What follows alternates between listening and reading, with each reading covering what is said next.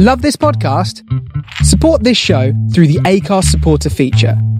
It's up to you how much you give, and there's no regular commitment. Just hit the link in the show description to support now.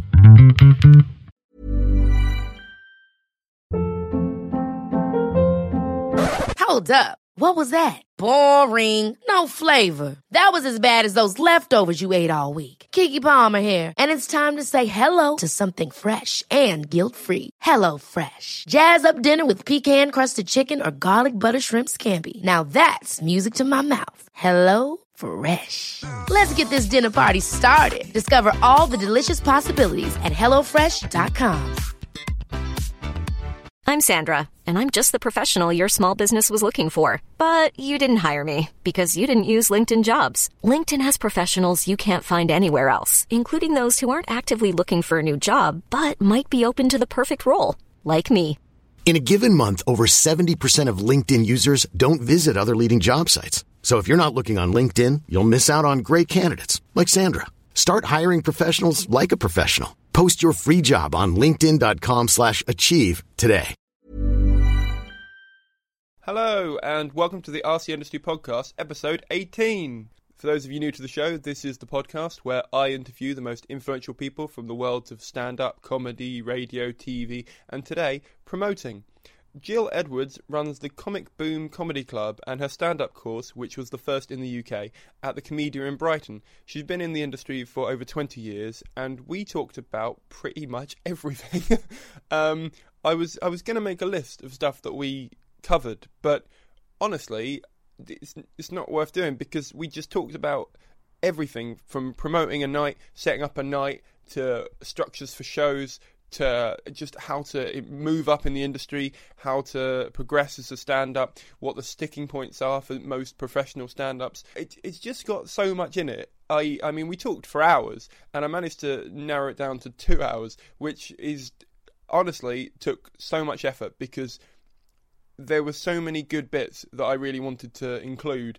And I did. I only took out waffle and fluff and sort of middle bits, but I wanted to keep in her personality because she's such a vibrant and an exciting person to talk to. So, yeah, it's another long one, and I hope you appreciate and enjoy it. If you're interested in working with her or finding out more about her comedy course, the comedy night, her corporate training, just anything she does, you can find her at jill-edwards.co.uk. There's links in the show notes. You can find the show notes at Simon Caine, SIMONCAINE.co.uk/Ask the Industry Podcast. As always, everything that we talked about, including timestamps for every question, can be found there. And yeah, it was amazing. One of the particular highlights of this show, which I'll just point out now, was ripping apart my show title and structure.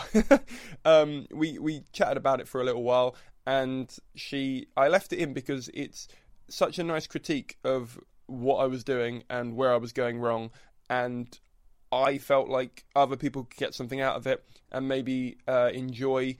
If you don't enjoy what I do, enjoy hearing my comedy being ripped apart, and if you do enjoy what I do, hear how it is at the moment and how it will have progressed by the time you see it maybe in Brighton or Edinburgh. If you want to come and see me perform the show, I'm doing the Brighton Fringe. It's called Buddhism and Cats, and it's on at the Caroline of Brunswick, and it's on the 5th, 18th, 19th, 20th, 21st, 24th, 25th, 26th and 27th of May. It starts at 7:45, it's completely free. Please come down and support it, it'd be great. Before I start to play you the interview, I just want to point this out. Thank you so much for the donations. They're really helpful and really nice. Something I'm working towards at the moment is being able to have the show be its own self-contained, not business, but like supported thing. Let me explain what that means. Donations are great, but they're not necessarily as consistent as they need to be for me to make this as consistent as I want it to be. So I've set up a Patreon page. Patreon essentially allows you to give me a regular donation per podcast. So I have a budget for each podcast, and I have backing, which means that if I need to take a day off work to afford to go and meet a guest and record a podcast, I know that I have X amount of money to afford the train fare and the time and the effort and the editing and all that stuff. So if you want to support me, please do. I want to avoid using advertising networks as much as possible. I've been approached by 3, and the average amount that they have offered me is like around £5 per 1,000 downloads, which means they, as I work it out, value your listen for this show at half a penny each. Now, if you think this podcast is worth more than half a penny, personally, I love the fact you even listened. So, for me, it's priceless. But if you value this podcast at more than half a penny, please go to patreon.com, that's patreon.com/RC Industry Podcast. Again, there's a link on the website. I've redesigned the website a bit so it's slightly easier to use and stuff. So you can go to the website, you can find the link there, or you can find the link in the show notes. It's all over the place, essentially. Unfortunately, you have to donate in dollars, which means for every dollar you give me, I get 90 cents of that because the site takes 10p out of every dollar. And then you convert that back into English money, take it through the system, all that stuff. It's about 60p per dollar you spend. So if you want to donate $2, it would mean I'd end up with about £1 each time, and that'd be great. Also, you'd be joining a mailing list because it means I can send you out emails that tell you exclusive stuff about the podcast, when the next episode's out, and any additional guests. And you can ask me questions to ask them if you want to. If you want to donate slightly higher amounts than that, it would really help out the show, and it means that going forward, when I manage to find time to sort out live recordings of these, obviously there'll be, advanced ticket sales for you guys, or even discount ticket sales for people who are supportive of the podcast at these early routes. Thank you so much for everyone who's signed up for it so far. It's really lovely and honestly has made me feel so good about this project. I've got some great guests lined up in May. The other 2 pods are going to be out later on in the month. Thank you so much for your kind words. Thank you so much for your support. Please, by the way, don't donate if you can't afford it. I don't want anyone going into debt for this project. There's no point in that. If you can afford it, you want to chuck me $5 a pod so that I have a budget for each of the future ones, please do. It would be really helpful. If you can't afford that, then don't do it and just donate when you can.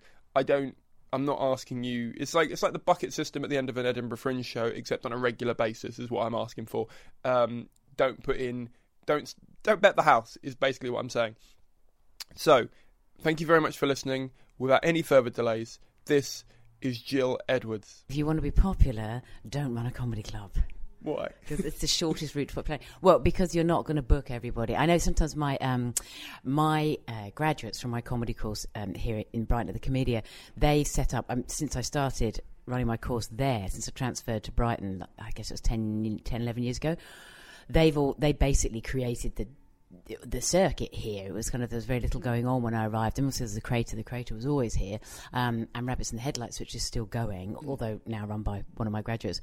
But they've started up little nights, and one of the things that I always warn them about, and they run some really good nights here, really good little nights. I always warn them, look, don't do it if you're scared of if you really want to be popular, and don't do it if you can't say no to booking people that you don't think are very good, because otherwise it won't be a good night. So you've got to make sure you serve the night rather than your friends. That's the trickiness when you're running a new at night, isn't it? The kind of, you're all in it together, and then suddenly one of you's going, no, I'm not going to be booking you.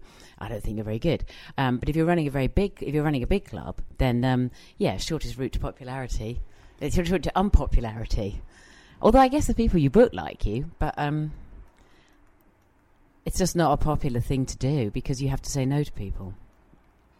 But if you have to say no to people because you have to book the people that are, I feel, and I think a lot of people feel, that you have to book the people that work for your audience, that your audience will like, because your audience are the people paying the money to come to your club.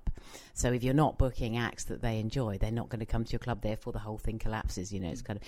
But one of the things I did with Comic Boom when I first started it up at the Comedia, I know around the same time I was starting the courses there, was I always wanted to make sure there was a female comedian on the bill. And certain things I wanted to do, like to make sure there were certain types of comedians. I kind of built it toward, you can build a club deliberately to be a certain type of club. And I wanted a really friendly, warm, upbeat club where newer acts could do well, and an audience that would be very kind of open about about the acts that were on. And it's developed into something I'm really proud of, but it is only for kind of the best up-and-coming acts, the ones that are breaking through at the moment. It's not for brand new acts. It's too big a room, it's 300-seater. So, you don't do it straight away. Yeah, no, I know what you're saying. I had Peter, the Dad Says the King's Head on. Oh. And I love Pete. He's so nice, yeah. Officially, I've said it on podcast now. I'll send him that. But I'm just going to chop out everyone's quote and just send them it. They'll love it. Yeah. But no, he was lovely, and he was just saying that we're loyal to the people who were with us at the start. Yeah. We love letting new talent through, which is why we do the new act night. Absolutely. But we have to book people who will work in this room, and if you come down, Yes. and for example, he said if you do a rape joke or you do a graphic sex joke, which he doesn't particularly like anyway, but his audience, they sit there and they're like, be funnier than that. Yeah, mine's the same. That's too easy. I think that's true. I mean, Pete's been around for a very, very long time, and the King's Head is a great night, and definitely one that you want to get into if you can. And if Pete gives you feedback, listen. If any great promoter who's been around as long as Pete has gives you feedback, then listen to it. Yeah, the thing is, it's pointless me booking somebody who's doing the same old generic bland rape, pedo, Facebook stuff, because my audience will just be like, that's not interesting. We've heard that. Like, they're a very comedy literate audience. That's why I've tended to go towards the more quirky, different, kind of interesting to them acts. Or perhaps it's me. Perhaps I set that up from the beginning. I don't know. But Brighton's a very comedy literate town now. There's a huge, there's a thriving comedy circuit here. People forget that it is a tiny little town. There's not a huge audience. It's tiny. I don't think we did start off again as well as the first time. Sorry. No, it's okay. I went off down a different track. Okay. I'm going to just leave you. Leave me back there if you want to. Well, no. Wherever it was we were. Well, I'm going to leave in the bit where you said that we did it better the first time round, and that way people can know that it was a bad edit from me. Well, we can try it again. We could try and recapture it. It's all right. The magic is gone. The moment's gone. Okay, where were we? We were I was going to point out that another promoter I've had on with Jeff Whiting, who said that in reference to your popularity point, he said that if a comedian comes on who you haven't booked, or a comedian you haven't booked is out and about, and they meet up with another comedian who hasn't been booked by you, and they both have a reason to think why you didn't book them, but they've never asked you. Yeah. They will get together, come up with the reason between them, tell everyone that's the reason, and the rumour becomes fact. I think that's very true. I don't seem to have that too much with Comic Boom, in that I have a very clear booking policy that's on my website that just says, this is how you get a spot at Comic Boom. So if people just email me randomly, they don't get a reply. I mean, I don't want to be impolite to people, but there is a very clear booking policy, and I spend a lot of time looking for acts that I want to book for Comic Boom. But I think the key thing is to ask, just because you're not right for a club, it doesn't mean you're not a good comedian. It also means that if you're not right for a club, that club doesn't become rubbish just because they won't book you, and that promoter doesn't become rubbish or awful or like someone worth hating because they won't book you. What they're trying to do is a job that involves money. They're trying to book people that are right for their night, so that people come to their night, so that their night does well. I mean, you can't avoid the business angle of things. Now, I book quite a lot of acts that I think probably aren't booked by a lot of other people, because I do have a tendency towards the slightly bonkers act, who aren't as bookable as the sort of more, I don't know, not mainstream, but as this kind of easier acts. So I suspect that Comic Boom is the haven of the slightly wonky act who does something really different. So I don't think the other clubs that don't book them aren't right. And the fact that I don't book the ones that other clubs book, there's no point in sending a promoter an email saying, I've been booked at blah, blah, blah, blah, blah, blah, blah, blah, blah, blah, blah, I'd like to do your night. Because actually that doesn't mean that they would be right for my night, or that my night would be right for them. I tend to prefer to say whether my night is right for them. I mean, they could still be I've been to see fantastic comedians that I've really liked and just thought, they are great, but they're not right for my night. And if they're a top comedian, we've chatted about it and laughed about it. And they've said, oh, no, I know I'm not right for your place. Yeah. And it's not an issue because they're playing much bigger clubs, wonderful places. Whereas a newer act tends to take it a bit more personally. And I think that's a terrible shame, because it's going to happen that people are going to say that to you. And it doesn't mean that you're not great. It just means that you might not be right for a particular night. You just mustn't let that get you down. I think it's a combination of maturity that comes with doing the circuit, and also too many, in my opinion, comedians that I hang out with or either associate with are focused on the show part of show business and not the business. Yeah, that's so true. And they don't think about it as a... That's so incredibly true. Honestly, if anyone's listening to this, please remember that you've got to be able to do the business bit. You've got to be savvy about the business. If you want to be a comedian and you want people to pay you money to be a comedian, you're doing a job. So you've got to understand that you're part of a business. It's not just nobody owes you a spot or a tryout somewhere. You've got to be good enough to get that. You've got to kind of understand how to deal with people. Don't send emails written in text speak. If there's a booking policy, read the booking policy. There are so many things. The people that I've taught that have gone on to do really well have all been clear about being very savvy about the business, and as they've got stronger and stronger and done more and more in the business and got into bigger and bigger gigs, we've talked more and more about the business side of it. Because actually being a great comedian is fantastic, but you've also got to be good at admin, tedious as that is for all of us, and you've also just got to be able to understanding about the business and have some kind of business brain. Well, business savvy, not business brain, and it's not like that, but just to understand the really simple basics of the comedy business, that a promoter is doing something that involves a lot of money sometimes. Yeah, no, I mean, for me, I had a click point just before Edinburgh last year, which was a shame, because then I went to Edinburgh and I had to forget about business because I was doing a free fringe show, and I just couldn't make it work in that short space of time and try it out. But then I came back and I was like, I'm an indie business. Yeah. I need to be that as best I can and not think of it as, be isolated because it's your business, but you need other people to help you make that business run. Oh yeah, totally. And like you said, don't be a dick. Don't be a knob, was what I actually said. Off recording, I said to you, don't be a knob, would be one of my biggest bits of advice. I hadn't been a knob, and you said don't be a knob, by the way. We were just talking. I wasn't saying don't be a knob because you'd been a knob. What was it we were talking about? You were saying that most of the people that are doing well in comedy are really nice. Yep. And we were saying that the thing for that, this is stuff that we haven't recorded and then realised we hadn't recorded. So the point was, I say that right at the beginning of the comedy course I teach, actually, there's a section called Don't Be a Knob.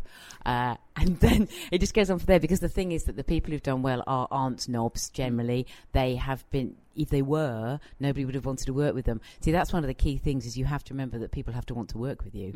So if you have a choice of a collection of great new comedians that you would really like to see develop and you'd really like to nurture their talent, you are going to pick the ones that aren't going to drive you nuts all night. You're with them a whole night. Oh, yeah. In a tense situation.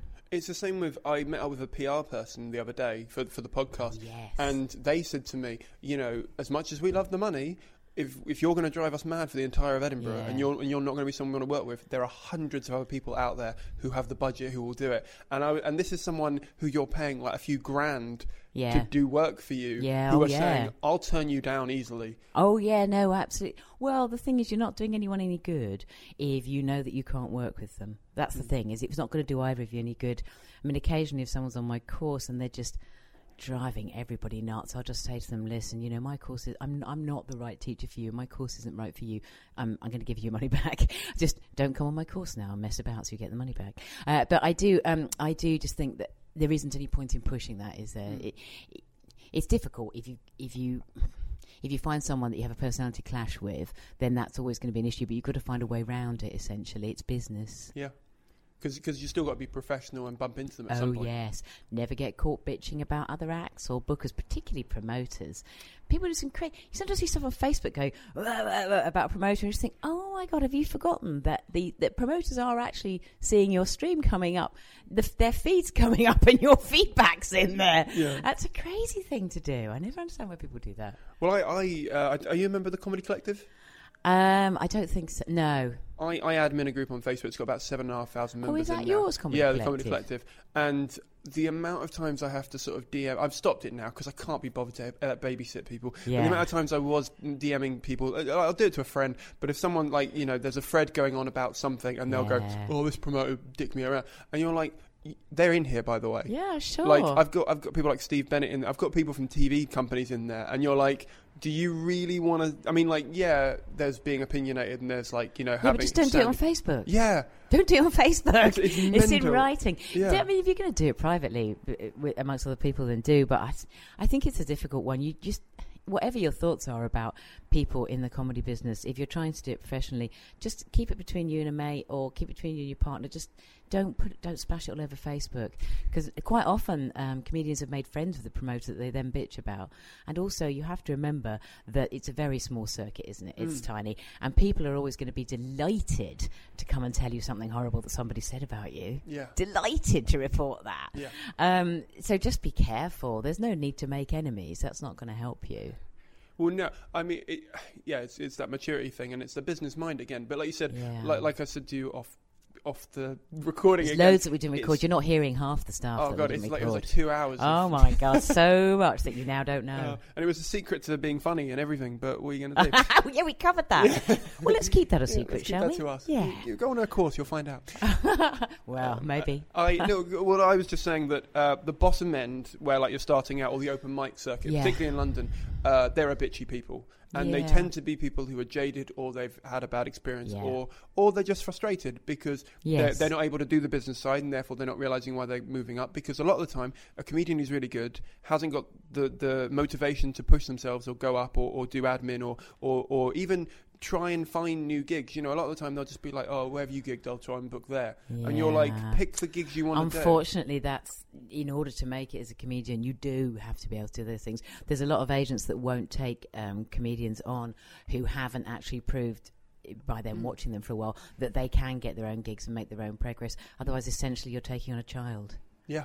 And that's not going to work for a good business. It's a partnership, you and an agent. It's a business partnership, and you can't get into that with somebody who is just too hopeless, really, which is a shame, because you meet wonderfully talented people that are just fabulous, but they're just not going to be able to get it together to get very far. They need too much. Yeah. They just need too much. That's always a disappointment, actually. Sometimes I work with people who are just amazing, but they can't kind of get it together beyond that. Or you get people that are very efficient, work hard, do all the stuff, but they haven't got the same talent as the other person. And kind of the ideal person is the ideal comedian would be the one who's got all that latent talent and potential, and who listens, and who has got some sense of how to do the business, and whether they hate doing the admin and stuff or not, they will do it. So they will somehow work it all out. Yeah. I completely agree. There's a little ongoing joke at the moment between some people on the circuit and me that I didn't like. I'm not unhappy about, but I'm not happy about, if that makes sense. That is, I'm only doing well at the moment because I'm good at admin. Now, that can't be true. Nobody books someone for their admin skills. No, I know. Well, no, although it's sometimes impossible to book someone because they don't have any admin skills.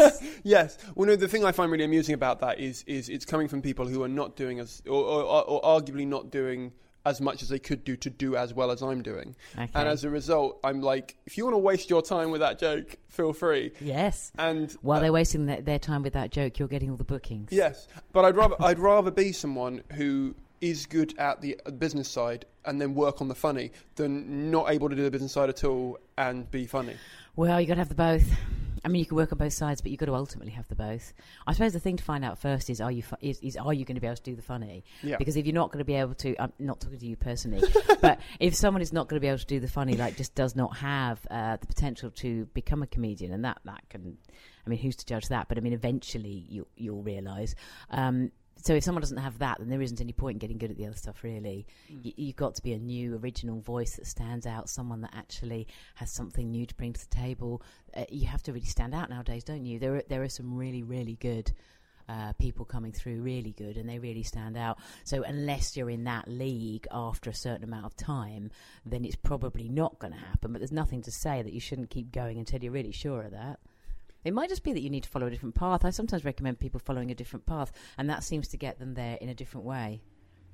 I mean, you've talked to someone like Aidan Goatley, so you can slog away trying to get the 20-minute spots, and actually it might be that what you need to do is an Edinburgh show based on something you already have a love of. Like, so I knew he'd done a film degree, and I just said, well, why don't you do a 1-hour show in Edinburgh based on something, your film knowledge, bring that in, that's something different. And then he came up with the 10 films on my dad, and then it ended up being a really, really successful, which is fantastic. And now he's getting all the bookings he wanted back when that idea came up. So sometimes you just got to think a bit differently about how to move yourself forward. Yeah, definitely. definitely. You teach a comedy course, as you've mentioned. I do. And you've taught people like Aidan Goatley. Yeah. The wonderful, wonderful Aidan Yeah, Goatley. we love Aidan. We love in this room, 100% of people love Aidan Goatley. Yeah, absolutely. He's going to be delighted listening to this. I might send him an email going, ha, only joking. Before he listens to the podcast. Should we do it as well? Do it both of us? We'll both do it before he listens to the podcast. And be like, we really hate you, but we hate. But like, we have to be nice because it was written down. No, he's lovely. But yeah, no. So, I mean, do you think then? I'm presuming the answer's pretty loaded here, but do you think comedy or being funny can be taught? My philosophy on this, my view on this. I mean, I've also been doing this for 20 odd years, so I might have wasted 20 years of my life if none of this can be taught. And weirdly and bizarrely, I've ended up with all these graduates saying that it did work for them. I think the thing is that everyone essentially is quite funny. Whether they can be a stand-up comedian or not is an entirely different matter. It's so completely different. So most people can be quite funny, can't they? I mean, sometimes people aren't funny, and that's what's funny about them. So I think the funny thing is kind of there. If someone has the latent ability... has some kind of latent ability to be a stand-up comedian, I think what they can benefit from, and whether it's from doing a good course or whether it's from, I work one-to-one with quite a lot of comedians, what they can benefit from is all the advice that I've been in the comedy business the whole of my adult life. So I have a lot of things that I can pass on to them that will save them a lot of heartache, and primarily blowing their chances by doing dopey things they don't know are dopey things at that time. That's one of the major things. But also just taking someone through a course, just teaching them loads of stuff that saves them time and that helps them. What I'm really looking to do with people is capitalise on what they have got, draw it out and help them use it and get them to recognise what it is, and also get them to go a step further. I don't teach in that way of, it's really easy to teach people to write jokes. That's very easy to do. Teaching people to write great jokes, that's tricky. So what I'm really excited about doing is really kind of saying, well, that's fine. That's a good punchline. That's a serviceable punchline. Can you go one step further? Can you make it tell us a bit more about you? Can you make this more original? Can you think of a real right turn that's plausible that we won't have thought of already? And so I suppose I just kind of feel that's what's exciting. That's what's exciting about training comedians, is helping them make the best of what they've actually already got in there and bringing it out. There's so many things that you can teach people, that I can teach people really, really early on, that will stop them just messing things up and that will just make them better from the start. Really simple things as well as complicated things. I mean, just teaching somebody how to use a microphone makes them look stronger on stage. That's a really small thing. But actually teaching someone how to write stuff that brings out their own voice, that's really true to them, setting them off on a really good path, I think that's really important. So it's very easy to go off down the wrong path. And just write the usual generic, bland, done my joke book, read my joke book, pull back and reveal, learnt that. You know, all those kind of really standard generic jokes. It's really easy to just do that, but it's quite hard to unlearn it. So what I tend to do is start off setting good habits in place right from the very, very beginning, in the hope that a few years down the line, the people I've trained think it was all their idea, that innately they just knew how to do this, because I want them to be confident and to hone their own instincts. So I don't know, you don't have to do a comedy course to get started. You don't. A lot of people, I do a lot of sort of one-to-one work with comedians at those killer points, like 2 years in, why aren't I progressing? I can tell you now, you're rambling. 3-4 years in, 5 years in, which agent? I've got to do TV, but I don't write my set down. Should have done that from the beginning. You know, there's all sorts of stuff that actually can just be really, really helpful. I don't know, it's been around a long time. A lot of experience, passing that on and helping comedians to develop, and it's really exciting. It's really exciting working with great people. Yeah, no, I can imagine, and the fact you eliminate the dickheads early, knobs early, means that you only left with the nice people. I don't eliminate the. I mean, my comedy course, that's a fair old, the beginners course at the Comedian on a Saturday afternoon. That just has anyone who wants to do it on it, because that's just that's a fun beginners course. I mean, if people want to be comedians, they're in the right place. but there'll be all sorts. The most extraordinarily eclectic bunch of people will be on that room, which is part of what I really like about it. Like, you would be meeting people and making friends with people that you will be lifelong friends with that you would never normally have met or given the time of day if you come on that course. And then it just kind of moves on from there, that the advanced workshop, which rolls on every term, 3 academic terms a year, you know, break for Easter, summer, Christmas. That workshop is then for people who actually seriously want to give it a go, who want to just give it a go, who are going to gig. I mean, you have to get a 5-minute set together and be gigging in order to stay in that group. And quite a lot of the local New At Nights in Brighton are actually run by people who are in that group or who graduated from that group. So I don't think you can ever eliminate the knob, but you can hope to turn. You can hope. I mean, I've only ever asked 2 people to leave my course in 10 years here. I think 2. It's low numbers, yeah. Yeah, and I've said it was just that I was not the right teacher for them. I mean, I get what you mean by going down the wrong path. So when I started, I was doing one-liners in a very deadpan style, partly because I did a comedy course, because I was worried I had stage fright. Probably passed on from my parents, who don't do public speak. They can't do anything. They couldn't even do their own speech. Nothing. They clearly did something at some point, however long you are, many years ago. What I meant was they couldn't even do their own speech at their own wedding. So like they got someone. So that's how worried they are about talking in public. Aww. And I got over that quite quickly, and I enjoyed it. But I carried on being deadpan, and I realised very early on that that's not me. Yeah, that's really important. It's really important, though. I think often people have an idea. You can hear it. Well, I can hear it if someone's trying out material. People have an idea in their head of the kind of comic voice or the kind of comic they want to be or should be. They have kind of an external idea of what sort of comedian they're going to be, which is the wrong way around. To find out the comedian you're going to be is it comes from inside. So it comes through your writing. And I personally think that you need to have a little bit of yourself in there. I'm not talking about, it doesn't need to be desperately personal, but there needs to be, I mean, my view on it is you stand on stage, be yourself, tell people how you see the world. That's what I think stand-up is. It's just standing on stage, being yourself, and telling people how you're seeing the world. So it's your views on stuff. I think if the audience don't get to know a person standing up there, it's nowhere near as effective. So for me, it comes from the inside. It comes from who you are. It's not, and quite often people have that voice in their head, and you can see they're trying to conform to a comedian they've decided to be, but it isn't the right one for them. I personally think it's more important to find out the comedian you're meant to be. A couple of years down the line, sometimes people have a mixture of the two in their sets, and you can see that there are 2 strands running through a set. So sometimes that'll be the generic and bland and the interesting and original, and other times that'll be a voice that isn't the right one and their voice. So sometimes the job is to work out which one of those voices is the one that they should be and which one they need to actually get rid of. It's quite a big thing. So you go through the whole set, go, right, if we cut out all of those, you're left with this. How does that feel? And that can be a big change, but it's usually the right thing to do. Yeah, I mean, whenever I drop a joke, I try and drop jokes every year just because I like to try and be on a cycle, but I don't know if I'm going to be able to this year because it feels very much me what I'm working on, and it feels very personable, and I'm very emotionally connected to these jokes more so than I've ever been. Yeah, that's really important. And it means it's easier for me to redo them every time. Yeah, but also an emotional. I think that jokes.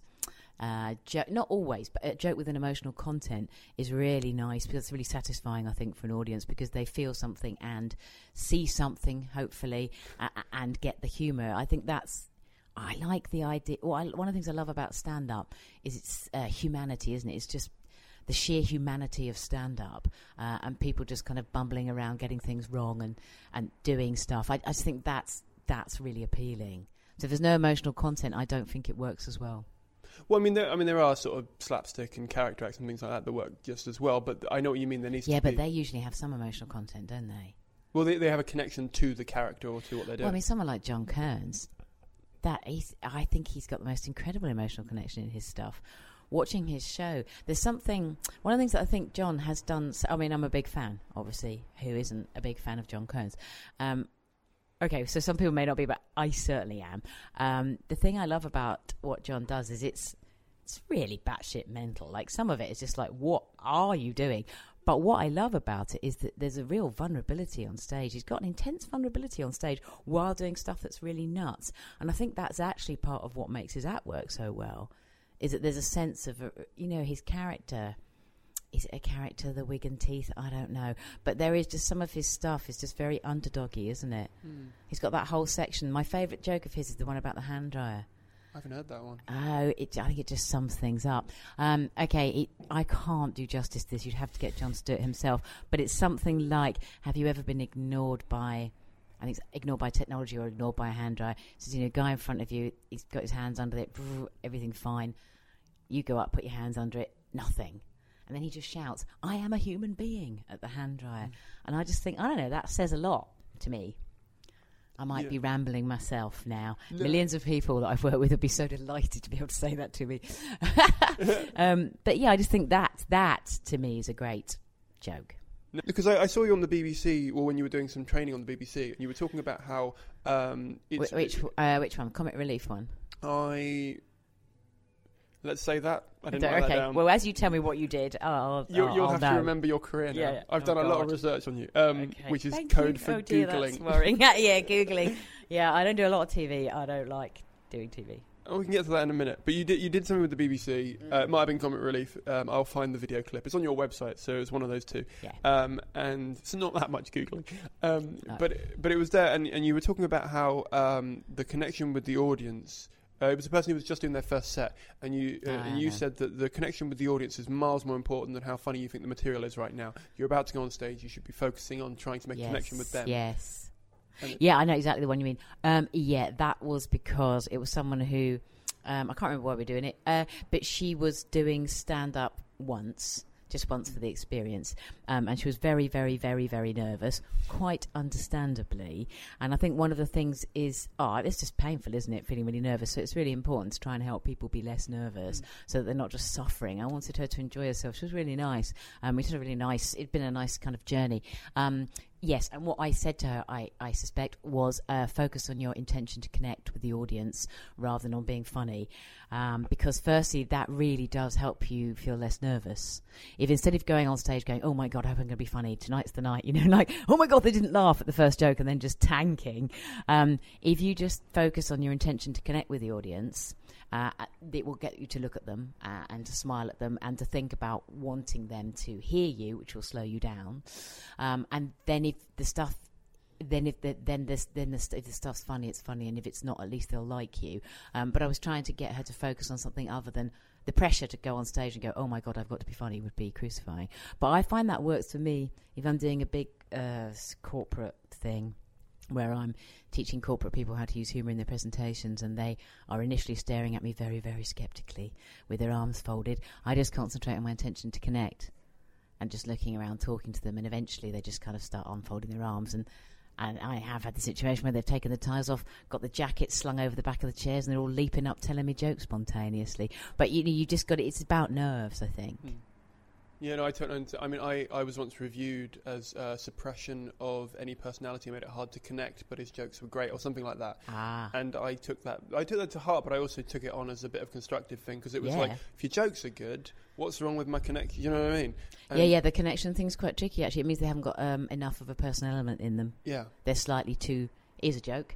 Yeah. Rather than, look, guys, sometimes people do a setup. Comedians doing setup that appears to be telling the audience about something about them, and then the right turn, the punch, is something that's just obviously a joke, and audiences are always terribly disappointed by that, I think. So if you get the lack of connection is often to do with just the material it's too guarded sounding. It hasn't got, you're not sharing anything with the audience, so you're keeping up a bit of a wall between you and them. That's what it's usually about. No, it's very interesting, because I mean, it's something that I think, especially new acts and acts that are trying to move up, overlook. They're like, "Well, I've got a funny set," and you're like, "Yeah, you can stand up there and do that formula over and over again, but if I don't feel connection with you, I'm not going to look you up or follow you or try and..." No, and they've got to feel a connection with you. Heart and soul. I was at the final of a competition, and a couple of years ago at Edinburgh, and I was chatting to a group of agents, and I didn't really remember anyone that I'd seen on that final, except for the two people that did well in it, the kind of joint winners. And I couldn't work out why it was. Everybody was had very well-written jokes. They ticked all the boxes, but somehow they weren't memorable for me. And I was talking to some friends and saying, well, why was that? And one of them just said, you know what it was, is that none of them had any heart and soul. And I thought, God, that's so true. They ticked all the boxes. Everybody's learned how to write jokes now. It's a pretty simple thing to do. They'd all worked out. Well, I don't want to. It's not a simple thing to do brilliantly. Sorry, professional comedians out there everywhere. It's very difficult to do well. But so everyone's just learnt that kind of like joke format. I can write jokes. I can stand here. I can do the microphone. I can be still. But there was no heart and soul, and that was that was so right. That was so right. That's really important. So heart and soul.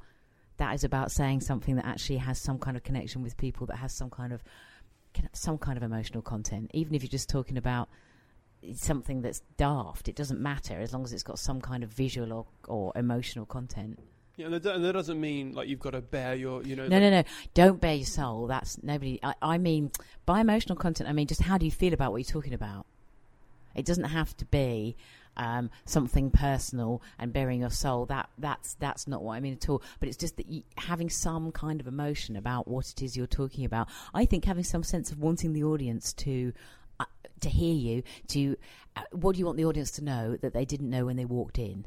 What do you want them to look at differently? What do you want them to see in the way that you see it? Why are they wrong to be seeing it this way? It's that sort of thing. So if you have a strong, passionate intention to communicate your thoughts and ideas, then I think that's really engaging and really enrolling, and that gives your stuff heart and soul. Yeah. If you just go on stage and you're just telling jokes because you just want people to laugh, it can feel very soulless. It's not very memorable. No, but I mean, the thing that I mean I've been working on recently, and the thing that I've found really interesting when I'm talking to people who are sort of at my level or a bit above or a bit below, that kind of thing. I'm 4 and a bit years in, just for your own reference, and it's. We sometimes get confused. I mean, yes, you've got to have a distinct look in a way because that helps out. But it's not all about, because a lot of people are trying gimmicks at times, or they're trying to stand out in ways that... Don't stand out with gimmicks. Stand out by writing amazing comedy. Stand out by being an amazing comedian. That's the only way to stand out, is to be incredibly good at it. Yeah, to be brilliant at it. Yeah, you can be another young white middle class man and be amazing at telling a joke. Yeah. You don't just blend in if you're amazing. The point is that it starts with the material. For me, it starts with the material. It's the actual type of material, the things that you're saying, what you're trying to get people to laugh about. If you are just doing quite soulless jokes, it's not going to stand out. If you're just doing the usual standard, what everybody else is doing around you, if you're all doing the same jokes, which can obviously happen, then of course you don't stand out. But the people who stand out are the truly original voices that just seem to, if you watch a new act night, they're the one that everyone just goes, whoa. And often you just think, oh, they have got a lot of potential. They don't know what they're doing at the moment, but oh, I mean, that's so exciting. There is nothing more exciting than that time when you see that original voice. I mean, I remember so many of the ones I've seen where I've just gone, it's so, just like, that's it. That's the act. And they just stand out because they're different. I mean, they may not be amazing. They may just, and you may just think, I don't know. I don't know if I can take a risk on booking them or not, because I've no idea if they're going to go down well or tank, or what will happen to them in between now and when I put them on stage at Comic Boom. But 9 times out of 10, I'll give it a shot. Because they might, you can't tell if I book someone to play Comic Boom. I can't tell actually sometimes what's going to happen to them in the meantime if it's 6 months away. And sometimes by the time they get to Comic Boom, they've done all the things that I would usually teach people not to do if they were working with me, like change the set entirely so it's not the one I booked, stuff like that. But it's lovely in class as well if I'm doing a course and someone gets up and I just think, oh yes, they've got something. Will we be able to get that out and turn it? How far will they go? Do they have the personality? That's it's got 2 questions out of that. Sorry, yeah. No, it's fine because you covered so much. First of all, I'd love to know some examples of some new people that you've seen that you loved the work of. But 2, when you said because whenever I get booked for a gig, I try and make a point in a nice way. I don't sort of say it like this unless I know the promoter. I will say, are you booking me to do the set you've seen, or are you booking me because I can come down and do 15 minutes of whatever at that point in my career? Because obviously in 6 months' time I might have something else I want to do. Yeah, definitely. And you've not seen it. Yeah. So do you book people around a set you've seen, or do you book people around the basis? If I'm booking them because of the set that I've seen, I'll tell them. Right. So, and that would usually be someone who I'm giving a 5 spot to, and it'll be just some act that I've caught in some mad little club somewhere, and I will say I want to, that's what I'm interested in. But I don't want to limit them. So if in 6 months' time they haven't got the same set, then they can. That's always going to be tricky. Generally, I just book someone based on what I've seen, and assume that they'll either do that or they'll be doing something similar. But I've had a couple of experiences where they've done something completely different that was so different that just didn't work at all. But, it's up to them, isn't it? They've got to develop. So if they develop off down the wrong path, if they're not working with me, it's not really my responsibility. Not much I can do about it. The other comedians, I did have one guy that I booked, and I said to him, I booked you because of that set that you did. It was an amazing set. And the one that he did on my night was terrible. And he'd been sitting backstage saying to the comedians, should I do my new set? Should I do my different set? And they were all going, no, whatever you do, don't do it. And he didn't listen to them. And actually, that's one of the other crucial things. Listen. Only listen to people who are properly in the comedy business, but listen. So by properly in the comedy business, I mean doing it for a living and getting paid to do it. That's actually, I must be clear that I credit that it's Sean Walsh who once said that, and I thought that was a really good comment. He obviously did my course here at the Comedia, and he used to drop in and chat to the comedians, chat to the new acts, doing the course, and I thought that was a great bit of advice to pass on to them. Only listen to people who are properly in the comedy business. But I mean, these people that were backstage with this guy, some of them were, and I just thought, oh, what a shame he didn't listen. Yeah, because he could be booked there regularly now. Yeah, I really liked it. Yeah, but I mean, you've got to do what you're going to do. I mean, you can't. It's up to the comedian which way they develop and what they want to do, and you can't knock that. It may not be right for your club anymore, but that's up to them. So, who are some examples of people that you've seen recently? Maybe on your course, maybe not. Who you? Oh, there's so many good people that I've seen that have just maybe... Do you want to know top acts or newer comedians? Let's do a mixture. Let's do like a couple. Well, I can tell you who played Comic Boom last month, and because there was a couple of months, 2 months ago. So the March Comic must be the March Comic Boom. What month are we? April. Okay, so forget that. I'm not good at maths. It's just comedy. I booked a lovely act called Chris Sav, who's a really niche act, and he is a musical act, and he only sings songs about food. Okay, and he did a song about making a lasagna, and in the warm-up he did a song about porridge. He didn't do that in his set, but it was all like musical. Now, Chris said to me himself, I'm a niche act, but I just thought, what is not to love about a comedian that does a 5-minute set and only sings about food? I thought he was lovely. I've got one quick question about him. Well, not about him, about the word niche.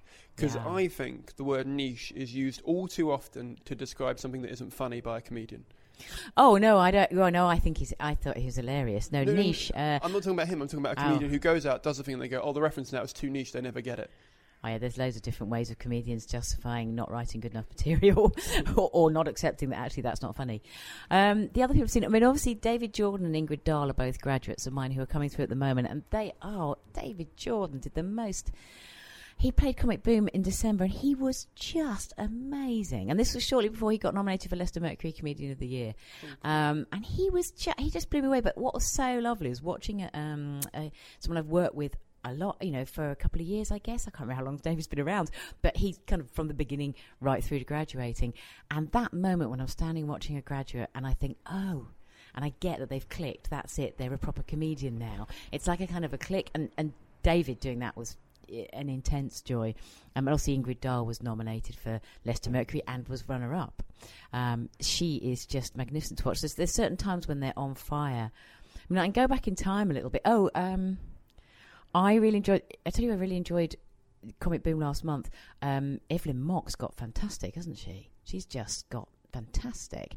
So there are loads that I love. I mean, I love the up and coming comedians. Barry Ferns compared for me last month at Comic Boom, and he was wonderful. I think he's a truly gifted compere, Barry. That was a great experience. But I mean, also Ramesh Ranganathan, who's one of my graduates, compared Comic Boom this month, and he was having the time of his life. He was so happy. He was back home, where he belongs. He's one of my resident compares, and he just, oh man, he was funny. He was just so, so funny. And Angela Barnes gets kind of graduates coming home time. She headlined, and she was just on fire. So I could tell you thousands of examples of times when Dutch people are just on fire, and it's just really exciting to see them. You can send me in a list. That's loads. I Well, just wanted to know what you're like, a rough idea of what you're looking for as a personal thing, but also for your clubs and all that kind of stuff. I'm looking for I suppose, for Comic Boom, the interesting and the different, really. They can't all be that, but I mean, just really strong comedians that are genuinely coming through. So the level of, who do I book a lot? I book Sophie Hagen, Evelyn Mock, Harriet Kemsley, that level in the 10 spots, Masood Milas, Paul David Collins. Oh, I love Masood, yeah. Ingrid Dahl, David Jordan, Sam Savage, Dan Fardell. Just sort of new to the 10 spots, really, really strong. So those people are kind of in the 10 spot area. I don't know if you know any of them, but look them up, find out. I've got pretty much every one of them on Facebook. Yeah. so I know them really well. So they're all people that play golf. In the 5 spots, I guess, 5 spots are harder in that there are a lot less people around in the 5 spots at the moment. There seems to just somebody who stands out is a bit different. So Chris Sav I found and thought was really funny. Who did I put? The guy who won the Hackney Empire, Michael Strani, a.k.a. Daniel Duffy. I saw him somewhere and I just thought the character actor was really, really funny. And I really loved it. And then booked him for 5 at Boom and he was fantastic. So just, I don't know, different. It's difficult to really describe what I'm looking for, but like good and different. Not standard, bog standard, pedo rape, Facebook, isn't it funny how... You know, when, you know what I mean. Yeah. So you're not in booking Dapper Laughs anytime soon? Oh, I doubt very much we'd want to play Comic Boom. It's not big enough for him. Not his spirit. No. Yeah, so you know what everyone else is doing. I mean, you know what the kind of the generic bland stuff looks like. It's not that. Pretty much every comedian thinks they are different and unique and an interesting voice. So, I mean, it's interesting for me as a performer. Yeah. I've promoted the odd gig, but I've not really done it. So it's just interesting to hear your take on... Probably the best way to find out what I'm looking for at Comic Boom, probably for any club, would be to go to the Comic Boom Facebook page. And actually, we have an advert for every single month. And if you just click on the ad, it's only like 30 seconds. It will show you who's playing it every month. If you go back through those and see who's getting rebooked, you could actually, I think, get quite a clear idea of the type of acts that I'm booking. But I mean, I think most people know the names of the people who are coming through at the moment, so everybody knows who's getting good. I think I booked everyone that was in the Leicester Mercury Comedian of the Year final this year. I mean, those people are usually brilliant. Occasionally there's one that I don't know. I think everybody knows the names of the people that are doing well, don't they? Okay. And in going back slightly to the Comic Relief show you did, because I found it really... I mean, I was wondering if you could expand on this, but you might have said everything you wanted to. But you said, and I found it really interesting, that when you swear on stage, it has twice the power that it does off stage. Yeah. Oh, yeah. And the thing was... Yeah, I know exactly the clip you're talking about. The radio presenter guy. Oh, man. We suddenly ended up having to do that on telly. Yeah. It was supposed to be a radio project. Yeah, okay. Also, the thing was, which they cut out, which they kind of edited. I mean, they were really sweet. The only reason I did that Comic Relief thing was they were lovely, all lovely, and he was really sweet. The point is, he was doing a gig for Comic Relief. It's like it's not appropriate to swear. If you watch the clip at the beginning, he does that thing about just, you know, the answer to the secret to comedy is swearing, and then he does a joke with loads of swearing in it, which he just kind of landed on me when he arrived at my house, and that just isn't appropriate for the gig. You know, this is Comic Relief. You want people to give money for children and stuff. You don't. Some bloke standing there swearing is like, oh no, that's just not appropriate. But yes, generally, I think the thing with swearing is I noticed that actually comedians that have been going for a couple of years suddenly go through a little Tourette's period where they just swear all the time, and then they have to stop doing that, and they get over that, and then they're all right again. But it's like it kind of kicks in after a couple of years and they can't stop it. Swearing is very powerful on stage because you're standing on stage with a microphone under lights and people are listening to your words, and if your words are concise enough and you're not rambling, you're actually just saying only the words you mean, only the words actually appropriate to be saying, a swear word just seems really strong. So I think you have to tactical yourself. It's tactical. If it's the whole set's peppered with the word, can I say swear words? Swear whatever you want on this. Oh no, this is terrible. Okay, so if the whole set is peppered with the word fuck, which is seems to be the most popular one, if you're just saying fuck every couple of words, eventually actually all the audience can hear is fuck. because you're saying it so often. You wouldn't say, and if, well, for instance, if you replace the word fuck, so if you listen to your 5-minute set and you said fuck about 20, 25 times, replace it with the word bicycle. And then by the end of like the 5-minute set, all the audience can hear is the word bicycle. It's just the constant repetition of one word, whether it's swearing or not swearing. And it makes the audience go, ooh, each time you do it. Ooh, ooh, ooh. I mean, even in some big clubs, it's not the same for all clubs, but some very big clubs, the audiences complain about swearing. They just don't like it.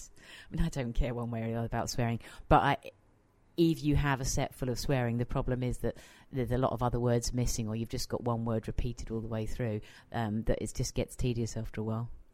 Yeah, I completely agree with all like of that. the word so. Stop using it so much. Come on, everyone. So I went down to the that one. So yeah, it's biggie, isn't it? There are words I overuse in this, and some people have messed me about it. But I'm not going to say which ones they are because I know that it will make more people listen out to it. Their do you know podcast, and then you can laugh at the words they overuse. That's all right. Everybody's human. I know. Well, yeah. So basically, every time I say that now, it's going to make me worry that you're thinking I'm saying it too much. I'm not thinking anything. I promise. Well, do think. I'm just whatever you're throwing at me, I'm just going. Okay, I'll think about that. Well, no, I mean, because for me, strategical swearing is fine in comedy. Yeah. But there are so many comedians out there. I mean, that particular joke that guy worked on, and I'll link to it in the show notes. There's show notes on the thing. I'll link to it in the show notes. I found it funny because it was so stupidly offensive for no reason at all. Yeah. That it was fun. Do you know what I mean? Like, if you make something so ridiculously offensive. I think you found it funny, but I don't think I the wouldn't audience... find it funny at the audience, no. Yeah, I was going to say, the kind of audience that would be watching Comic Relief, that they would be hoping... Again, it's business, isn't it? They're hoping there's people who give them money. That kind of audience wouldn't have found that funny. But it was very funny in the programme, I think. The way he did it was very funny in the programme. I think that worked really, really well. That was the right place to do that, wasn't it? Yeah, definitely. I mean, he was a bit of a swearer, bless him. I mean, I thought they did that very funnily in the programme later on. They said, and we finally got him to cut the swearing. He was keen on the old swearing. I don't know why. Yeah. I think it's just that I sometimes find with the course as well that people suddenly feel this terrible urge to, if you teach someone gag writing format and say, okay, have a go at writing a gag using this, so they all go off and write a joke. If you don't give them any other instruction than, okay, just write a joke using that, everybody will quite often just say the rudest, grossest, most appalling things they can think of. It's like a sort of human nature release thing, and I think that's actually really important for everyone to get that out of their systems. It's like, get that out of your system, and now let's write some good jokes. So I think that's part of what it is. There's a kind of, I don't know, it's almost like a childish element, isn't it? Like, you're not allowed to swear when you're a kid, so you just want to swear as much as possible. I don't know. I think it's irresistible. It's human nature. That if you lock 35 people in a room and said, write a joke, they would all write the worst thing they could think of, probably. Yeah. Grossest, filthiest, maddest. Yeah, it's like giving you the green light to be rude. Yeah, but in actual fact, and that's fine. That's just a natural progression. But what you want to kind of do is go, okay, that's what you're going to want to do. Say all those things, get those all out your system, and then perhaps just take a step further. I spend a lot of time saying, okay, now take one step further. Can you go beyond that punchline and come up with one that does this? I don't know. It would be a lot easier not to bother doing that, but then I would be ripping people off. Well, also, it doesn't make good comedians if you don't do that. No, and that's what matters to me the most. I will stop teaching if I stop caring about the quality of the people that come out of my course, or I stop caring about actually really doing the best I can actually do for every single person that walks in the door. I mean, that's what matters to me. Finding their voices and really helping them, and watching the transformations and knowing that I've done the best job I could for that group of people. That's really important to me. If I stop feeling like, that's why I don't teach too much. I only run 2 beginners courses a year.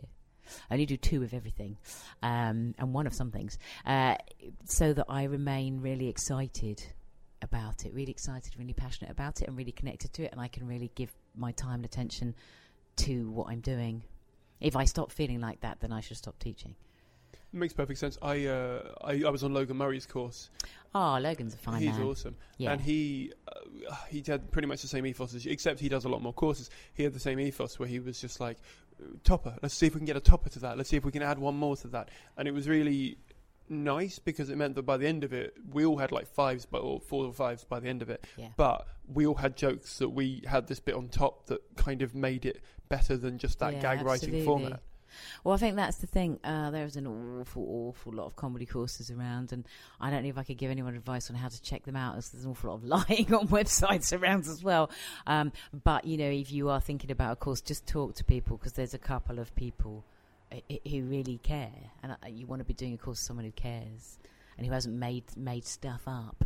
But the thing is, if I'm not in the industry, so before I started, Yeah. I rang Logan because he has his number on his website and said, "Hey, can we talk for a minute?" And he was like, "Yeah, let's talk. I got some time." He was so lovely Yeah, at that. great. And the reason I did his course, partly because it was near me, was because he said, "You don't have to do it. Like, Yeah. you can go and book an open mic if you really want to." But, Yeah, absolutely. You know, I think it was either him or one of his graduates at like an event said, Yeah. after 100 gigs, if you do the course, you'll take you 95 gigs to get to gig 100, rather than 100 gigs to get to 100 gigs of experience. Some people, yes. Yeah, not everyone. I mean- No, it's not a guarantee. Yeah, no, nor is mine. No, none of us can offer a guarantee. No, I mean, no course can offer you a guarantee. It takes an entire comedy circuit to raise a new comedian. So nobody can claim that they were the one thing that made a comedian. I mean, none of us do either. I mean, it's just, I'm privileged to have been there at the start of some people's careers, and Logan the same. I think we all kind of recognise that it takes a whole circuit to raise a comedian. So there's a lot of people along the way that are going to have to get on board for that one comedian to get through, and including the comedian themselves sometimes. But it's just that you don't have to do, just if you want to get started. If you don't like people, or you don't like working with people, don't do a comedy course. If you're really like notoriously not a team player, don't do a comedy course, because you'll hate it. But if you do like working in a group and you like that kind of stuff, and you think, I'll give it a shot, then that might be nice for you. But just check it out. Check them out really carefully. I think word of mouth's the most important thing. Yeah, definitely. So wherever you are, I mean, inevitably you'll do one kind of in your location usually. But it's the difficult thing at the moment, I think, because there are some great ones. Something that really interested me and resonated with me was when you said people book one-to-ones with you at certain milestones. That's become a huge part of my work actually now. Okay. Because you said at the 2-year mark where they're like wondering when they're going to get, how they're not moving up, and when they're going to do TV and all that stuff. It sounds like, and averages are not a good idea, because, you average out people and it, the law of numbers mean that if you take enough people, an average means that nothing actually is an average, if that makes sense. But it sounds like, from your experience, there is a career path for people that are trying and working hard. And a lot of... Well, there's a career path for people that are talented and destined to be comedians, who are also working hard. I mean, hard work and dedication and persistence will get you a long way. If you don't have the innate talent, unfortunately, it's only going to get you to a certain level. But maybe you'll be okay at that level. I mean, maybe that's the most that you want to do. I mean, to be a working job in comedian is a great thing, if that's what you want to do. You've got to have everything to get right to the top. And if you want to get right to the top, I don't know what the top is, but I'll think about it like the top. The work hard, the persistence, but there has to be the talent as well. Yeah, I got a friend of mine in London. He's a pubbing comedian, but he makes good money, and he goes and does the same 15, 20, depending on what he's booked for, and he's fine with that. Yeah, and absolutely, I think that's great though. But that's who he is, and I think, and he doesn't want fame or whatever. But he would like his own audience, but who wouldn't? Yeah, that's nice though. Yeah. But everyone's got to find their own thing they want to do, don't they? I mean, hopefully not everyone wants to be famous. That's going to drive you nuts. If everyone wanted to be famous, that would drive them nuts. Yeah, I think that's ruined a lot of other industries like music and stuff, where everyone just wants to be famous. Yes, that's not good. I remember wanting to be the best comedian there is a different thing. I think that's probably a stronger aim if you want to be a comedian, wanting to be a brilliant comedian. That's really probably where to aim for, and then wherever that takes you, it takes you. But if your journey is to just be the best comedian you can be, like you want to be a comedian that badly, you want to be a brilliant one, that's going to take you where you want to go anyway, probably. No, definitely. But I mean, how do you define the best then? Because obviously humour's so subjective. I don't know. The best. But aim for that. Well, if you're a really successful comedian, don't you? Because you've got a really great agent and you're on telly and you're earning lots of money and you've got opportunities. That's the thing that success brings you. Opportunities to do lots of other stuff. So...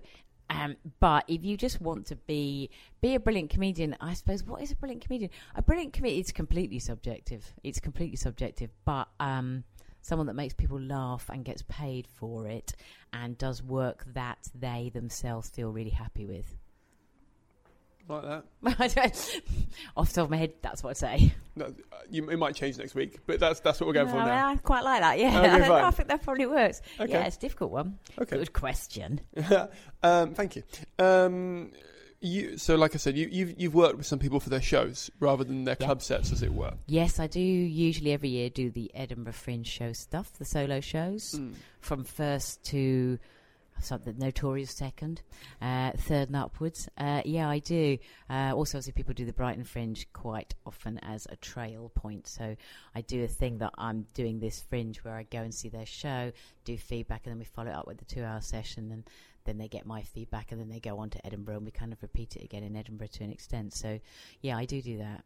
And can you define... I mean, it's obvious when you see it in a show, but can you define what the difference between an hour of jokes and a well-formed comedy show is? Well, yeah, I think I have quite strong opinions about that. I think there isn't any point, this is just personal, please don't anyone be offended, but I don't think there's any point in doing an hour of stand-up unless you are a top comedian right at the top of your game that can sell an hour of stand-up to an audience. Because the people who can do an hour of stand-up without it actually just getting a bit hard going, it's hard to keep people engaged for, well, it's 50 minutes, essentially an hour show, isn't it? It's very hard to keep people engaged for that amount of time. It really is. I personally think the best route for a show for a long time, what is a proper show, so it needs to have a point. What is the point of your show? What are the audience going to find out during that 50 minutes that they didn't know before? Or what are you going to kind of explore and invite them to explore with you? I think it needs to be properly structured myself for a show, and especially if you're newer and you haven't gotten enough stand-up to do. Think of other interesting things. Are you going to use visuals? Are you going to have a blow-up pig in your show? Are you going to have a flip chart? Are you going to do something just interesting that shows creativity and innovativeness rather than just you standing ploughing through 50 minutes of material? So I think structure is very, very important. So I usually break shows down into chunks and then talk about the point of each chunk, what they want to achieve, and what the overarching theme of the show is. What's the show about? So how do all these chunks hang off this overarching theme? So I'm kind of strong on that, because I think if a strong structured show, you've got lots of room to then actually create something really interesting that has some kind of meaning as a show, and you can develop it a lot more than if it's just you rambling for 50 minutes.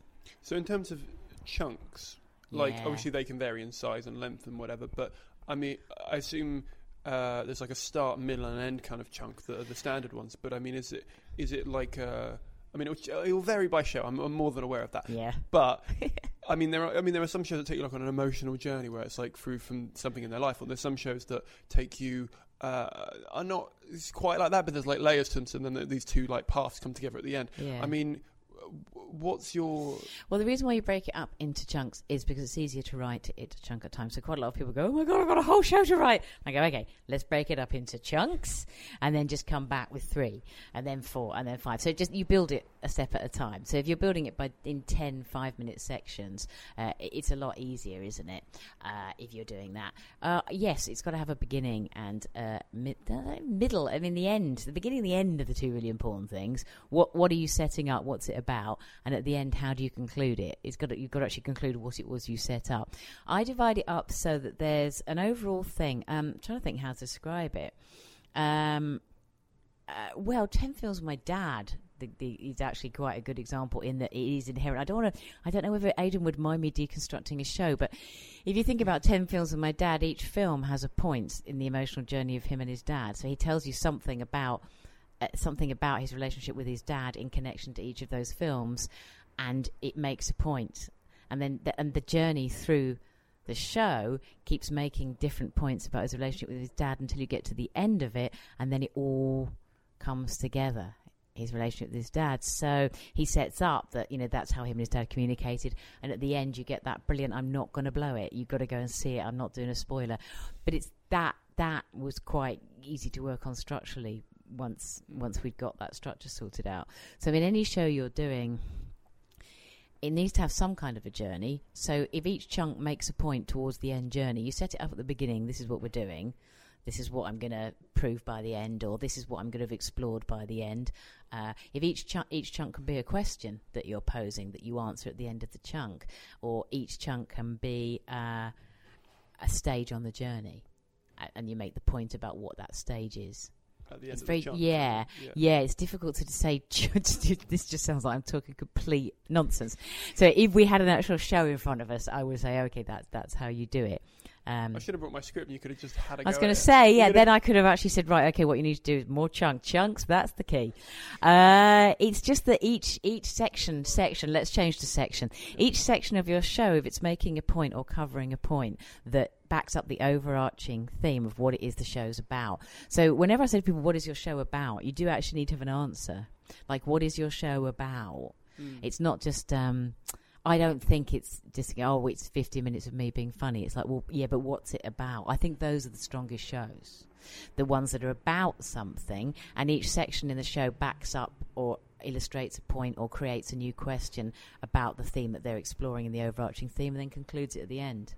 No idea if any of that makes sense. To me, that made it. Sod all of you. To me, that made sense because I did a show last minute, and I had 17 jokes that were all disconnected that I'd written over the last year, and I was desperately for about a month before the Fringe trying to make it into some sort of narrative or have some sort of loose segue between each joke.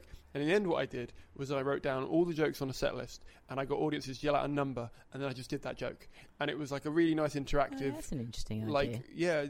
I had a lot of fun with that, and I changed the numbers around like every couple of days. So it's interesting. Yeah, that's the thing, is it's different and interesting. Hiring for your small business? If you're not looking for professionals on LinkedIn, you're looking in the wrong place. That's like looking for your car keys in a fish tank.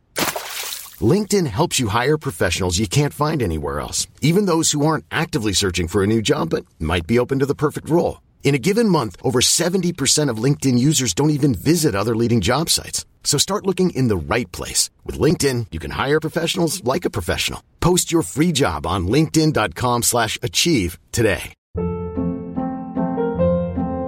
Hold up. What was that? Boring. No flavor. That was as bad as those leftovers you ate all week. Keke Palmer here, and it's time to say hello to something fresh and guilt-free. Hello Fresh. Jazz up dinner with pecan-crusted chicken or garlic butter shrimp scampi. Now that's music to my mouth. Hello Fresh. Let's get this dinner party started. Discover all the delicious possibilities at HelloFresh.com.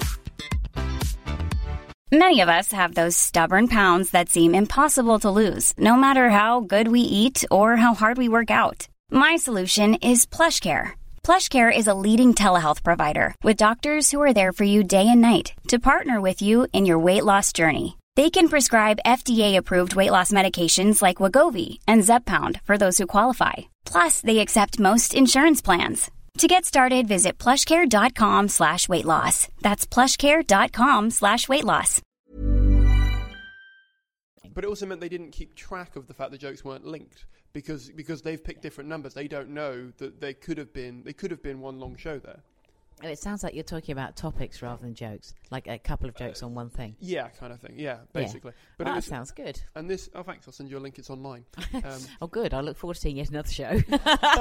Well, no. What I did was I recorded it and then I cut it down into chunks. And now there's one. We've got to change that word chunks to sections, haven't we? Because it's just getting ridiculous. Well, no, it makes more sense for chunks. And now, like, I'm sat and there's like numbers around me, and you can click the number. Yeah. So it's like you picking your number online.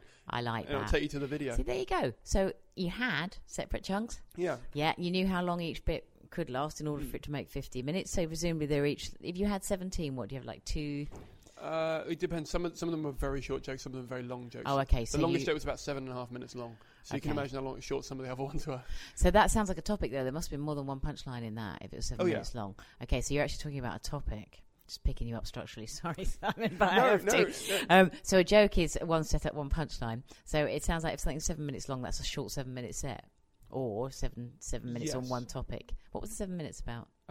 Let's do the 5-minute one because 7-minute one's a little bit harder to explain. Right, okay. I had a joke about getting a new job at a place, and the idea was that they said that it was the boss needed to meet me, and I said, oh, it's a bit like in Jurassic Park where John Hammond likes to be there for the birth of all the new dinosaurs on the island.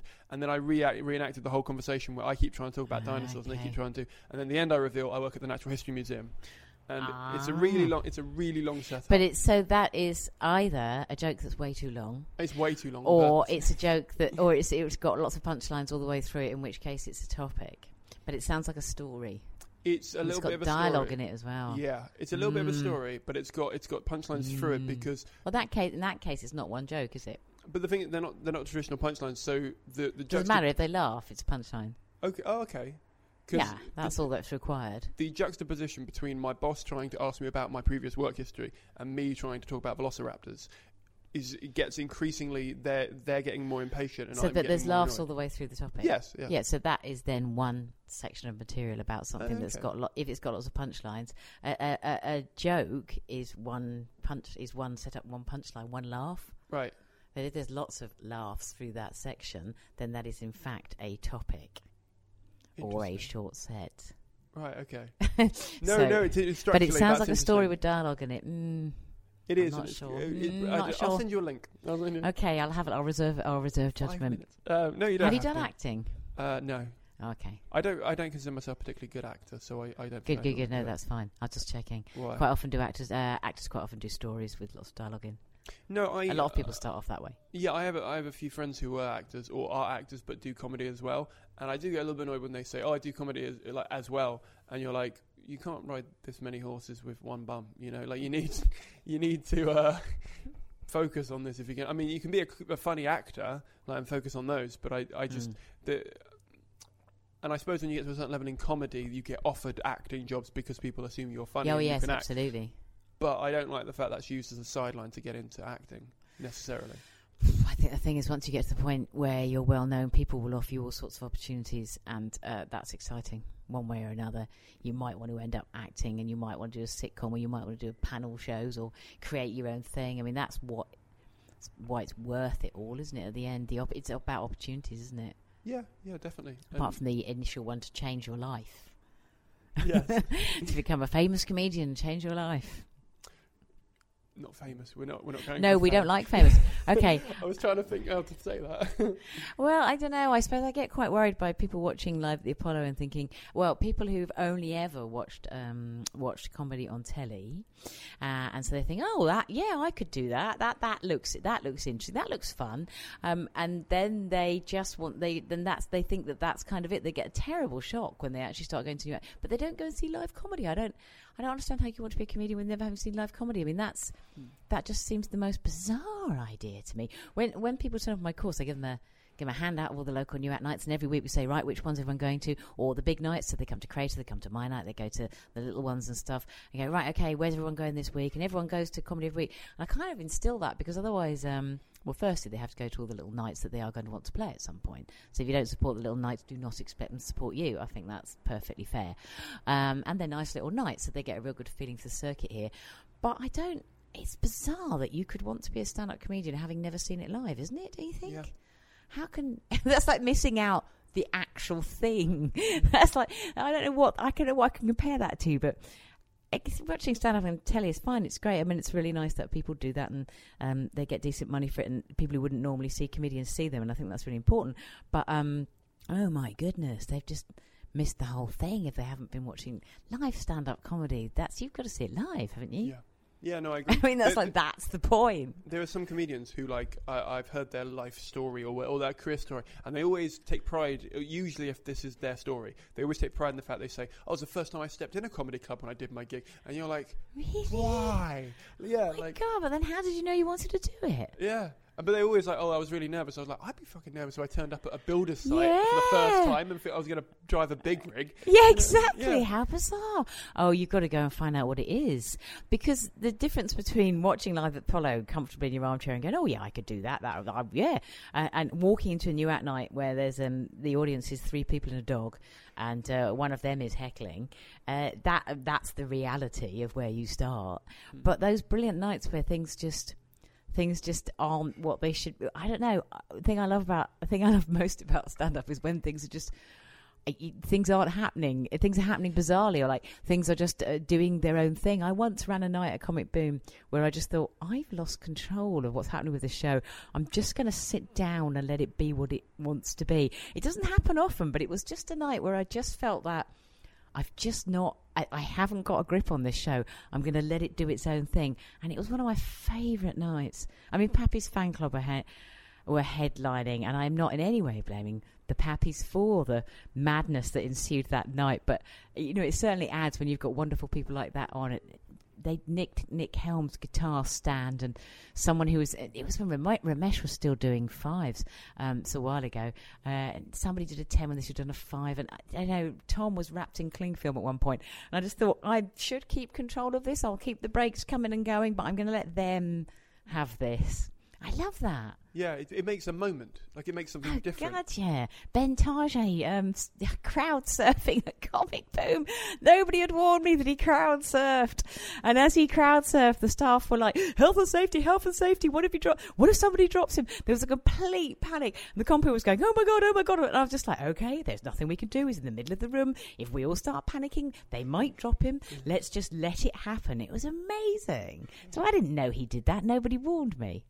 It's those things, isn't it? It's when things just, I don't know, just are bonkers, or just something happens that's different, or, I don't know, a comedian doing brilliantly, or a comedian that doesn't die dying. It's, you've got to see it live. I presume when you booked Ben, you didn't book him for another set then?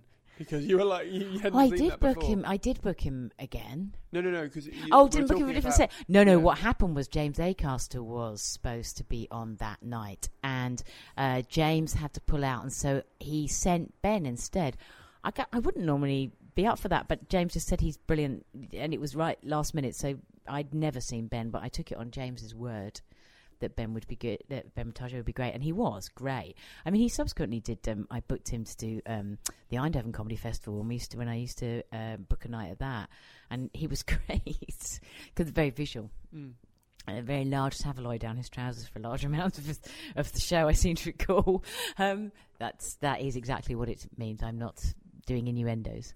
It was a massive... I think there's a photo of it on my website somewhere. So, I mean, it's got to be live, hasn't it? I mean, isn't that the whole point of doing it and wanting to be involved in it? And the whole thing is the stuff that just isn't perfect. That's what I like, because on telly, of course, everything's been edited, so you're receiving an edited version of what that act was like on the night. And I'm not criticising that. That's important for TV. But actually, if you'd watched that there and been there on the night, all sorts of things could have happened that you've missed because you're watching it on telly. I'm recording my final performance in Edinburgh this year, and I've decided I'm going to set up a camera and set up something that proves that it's done in one take, because I want people, and I don't know how I'm going to, I think there's like those like markers you can do that, like, you know, like if it fucked up, like a timer or a marker or something like that, so that if it fucked up, it'd be so hard to edit it around, it wouldn't work, which means I have to have it in one take, because I it's not going to be as good as it is live, I hope. But it won't be. No, that's a notorious problem of filming, isn't it? That you can't get that exact feeling. I always worry about clips with that. With Comic Boom, we film all the acts that do Comic Boom, so that the newer ones particularly have got a clip. I mean, we delete them. We don't keep them or do anything with them. It's just to give them a clip of playing a nice big night. But I always worry that does that capture it well. But it seems to work quite well there. But maybe it's just because they've got quite nice facilities. But I don't think you can capture what something was on film. No. Even when you're like doing it at a really big kind of TV studio style thing, I think it's very difficult.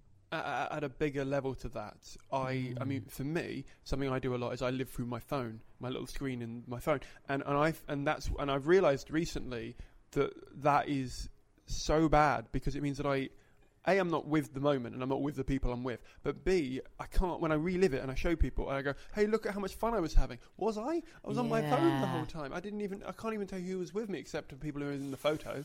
Yeah, and it's awful, because you can't recreate it through what happened. You need to just enjoy what's there. No, you absolutely can't, can you? I think, if you're listening, anyone who's listening to this is going to live comedy, aren't they? Sorry, I didn't mean if you're listening, anyone in general. I'm sure people are listening. I don't know. I'd love it if nobody downloaded your episode. Like if this got zero. That's all right. Except Aidan. Oh, Aidan will, because we've said we love him. Oh, God, no. I don't know if anyone wants to listen to me rambling on. But it's just the idea that anyone who would be listening to this is already going to see live comedy, aren't they? So they already know they ought to do that. Yeah, my audience for my audience for this anyway, is predominantly comedians, performers, like outside of comedy. And I've been getting an increasingly large number of emails from people who are like just comedy fanatics who just want to know how the back end of it works and they want to know more stuff about it. So, and that feels really good because they're the audience I want for my show. So I'm hoping that it'll. You don't know, but at least they know I exist. Well, they're quite often the people that end up running good things or coming up with great ideas. Yeah. On the kind of business side. Mm. So really important. I mean, you need everyone in the business. You need beyond just it's not just comedians and promoters, is it, as well? It's comedians, promoters, agents, and then there's all sorts of other people, like all around all of that do all sorts of other jobs that are really important as well. Yeah. So in short, they're probably going to live comedy. And they're definitely going to hell, they're going to live comedy. Yeah, those guys are. They're not coming to my live comedy, but they're... Well, hopefully some of them will now they've listened to this. Now that I've ranted on it. No, I'm kidding. I'm kidding. Don't bother if you don't want to. But okay, so in terms of, show structures obviously means a lot to you, and it's important in general. But okay, I think yes. Okay, sorry. It's just that I think it's helpful. The newer you are, the more if you have a proper structure, it just indicates that you're creating a show. There's a difference between a show and 50 minutes of stand-up. That's the difference, isn't it? 50 minutes of stand-up is 50 minutes of stand-up. A show is a show. I think the two are different in my mind. No, definitely. And I'm really glad that you distinguish them like that. Because I do it a lot. And a lot of comedians who I talk to go, no, I've got an hour worth of material. And I'm like, yeah, but you don't have a show. Yeah, and also, an hour's worth of material. Yes, exactly. An hour's worth of material isn't necessarily a show. It might be a fabulous hour's material, but it's very difficult to engage people for an hour. Oh, we both know we mean 50 minutes. It's very difficult to engage people for an hour unless you really, really are incredibly good at stand-up. I mean, I notoriously I find it very hard to sit through a whole hour of someone unless they're really tremendous. But I would sit through a show that's trying to do something a little bit different, a bit interesting, and trying to connect with me in some way, I guess. I mean, it may just be personal, but I just think you stand a better chance of doing better at Edinburgh if there's some reason for it. Like 10 Films of My Dad, Aidan's show, I think, is a great example of a show that the title indicated what it was and meant that a lot of reviewers came along and it got great reviews. It was a real hook. 10 Films of My Dad, you're going to go and see it. So it's that really, is how to do well at Edinburgh, how to stand out. Again, it's the stand out thing. I think you just do better if you've got something else going on other than just you standing there. No, I definitely agree with that. And it's not like you said, it's not me or us being pernickety against someone who has an hour for jokes. I mean, that's perfectly fine. Yeah. But for me, it's the distinction, especially in Edinburgh or in a fringe festival. Yeah. I think you need to build your show, like you said, with Aidan's show. We keep just plugging Aidan. This is a big advert. Well, and it's worth plugging. It is. I've seen it like 4 times or something. Show. But it's you owe me some sort of commission here, is what I'm saying. But it's I at fringe festivals, especially in Edinburgh, I feel like it is better to. I mean, if you're not going out with an hour, or you're not going out with a show, do you think it's? I mean, how would you make sure that people know that it's not? I mean, you could do it as like if it's a free howdy, you go 3 comedians in a showcase type thing. But how if I was doing an hour of jokes? Do you think there should be like maybe an option for you to say it's stand up but it's just jokes, or it's stand up but it's a show? I don't know. I think the thing is you need a catchy title. I'm not sure that would be the one. I think you need to have something interesting in the title that the show is actually about, that if you're not well known on television will make people come and see your show. So I think really you can't be lazy about it. You need to think of a great idea for a show. If you want lots of people to come and you want it to be successful, you need to think of a great idea for it, don't you? I think otherwise... I mean, Nick Helm's first solo show was amazing. It was so good. But he worked on that show for, almost a year. And it was just the most brilliant. I mean, he started off around here, so obviously I saw him a lot early on. And I just thought... watching the show, and did he get nominated for that with that first one? I think he did get nominated actually, and it was his first show. But it was great, and it had the sections thing going on, but it had all different stuff in it, and he'd worked on it for 9 months, that show, solidly, to make it fantastic. So if you want a fantastic show, I think that is what's required, isn't it? To work that hard on it and to actually think about it that much. It had a great title as well. I think it was Keep Hold of the Gold. Was that it? I can't remember if that was the first one or the second one. One of them had dreams in it. Sorry, great title that we can't remember. But I know it was a great title at the time. Yeah, if it was like 8 films with some, but so, with my mum, we would have. Yeah, exactly. Well, that's the thing, isn't it? I think you just. It's really hard work to become a comedian. I mean, it's really, really hard. There's no point in anyone pretending it's really easy and you'll be able to do it in like 6 weeks, 8 weeks. You won't.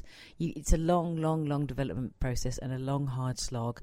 And hopefully good people will help you out on the way and help you develop and stuff. I think that's important. I think everyone that's been around for a long time is willing to do that, in that without new talent coming through, we don't have a comedy circuit with any longevity. It's really important to create opportunities and platforms and help people out, to encourage that and nurture that and facilitate and develop. And developing acts is one of the most exciting things to do. But if you want to stand out at Edinburgh, you've got to come up with a great idea for a show. See, that to me is a really lovely way you put that, because so many comedians at my level and below, and maybe a little bit above, say, it's so hard to make it, or it's so frustrating, when we're going to get my break, or any of that kind of, don't say it maybe in that way, but you're like, you got to remember they do need us at some point. What I mean? They need us to come through. And I think you forget that when you're plugging around the circuit, because you sort of think, they've kind of got these people, they already booked them. Do you know what I mean? There's already these people filling these pigeonholes.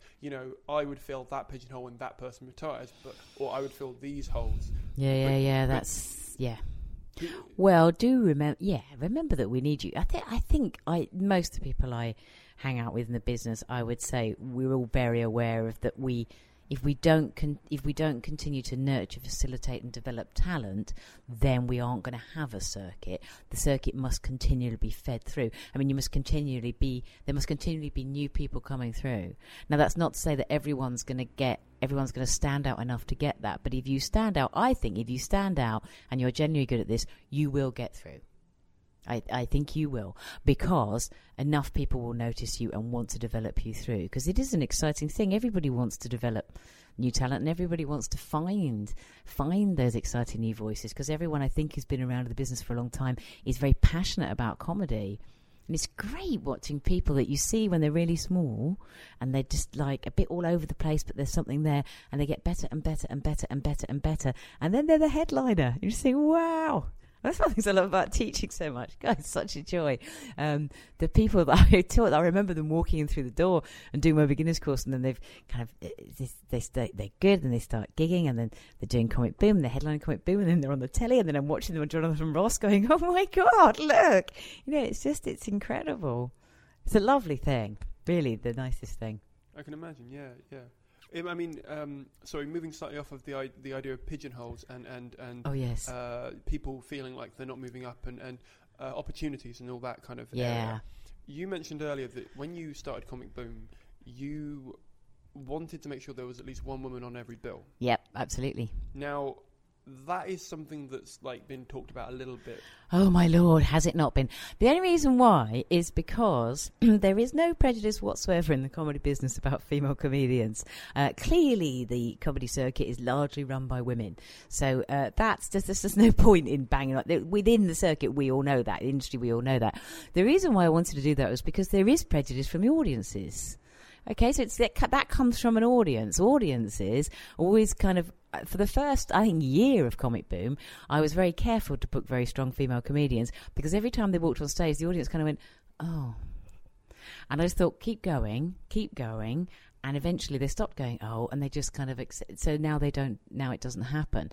But I had the luxury of being able to do that, because I was doing something that was a bit experimental anyway, in that I was still trying to find out what I wanted to do with Comic Boom, and the idea was that it's a new comedy night, so the idea was to give people who were breaking through and needed experience of playing a really big venue before they had to play a really big venue, was to give them that experience.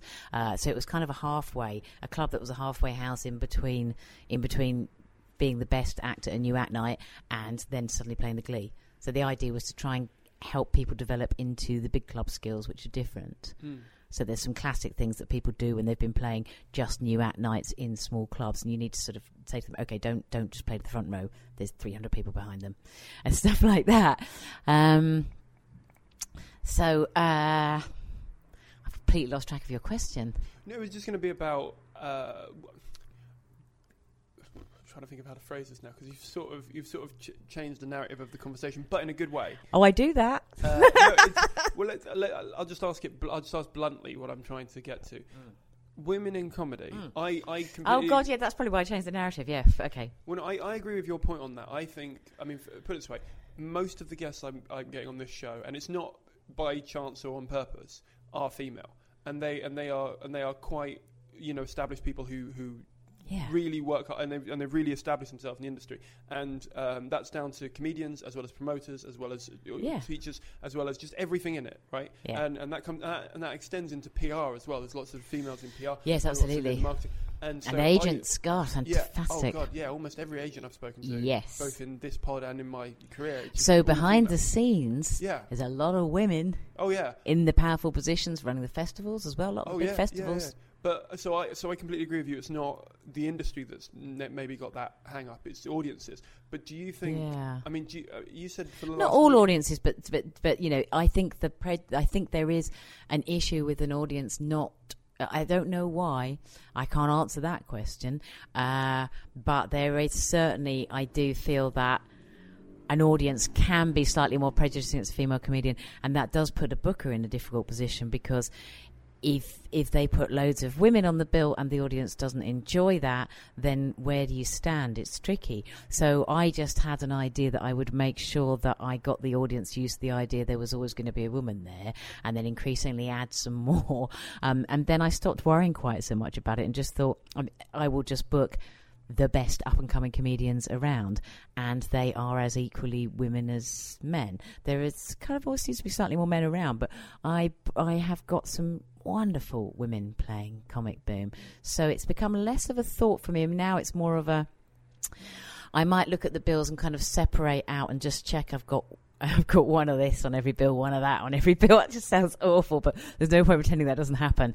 Just kind of making sure it's mixed. Yeah. Okay, like one crazy act, one more mainstream act, or whatever. Just kind of dividing it all up and making sure the bills are really sound. So I just think the whole thing about women in comedy is, women don't need extra different things. They're not some feeble creatures that need extra nights and extra things for them. Male and female comedians just get on with it. I don't know. I find it very annoying, the whole kind of. Sometimes you can create a problem by talking about it too much, and I think that's what's happened. So the press has gone on and on and on about it, and various people with the best intentions have tried to sort of help women and just point out, and just in fact what they're saying is women need help, and they don't need help.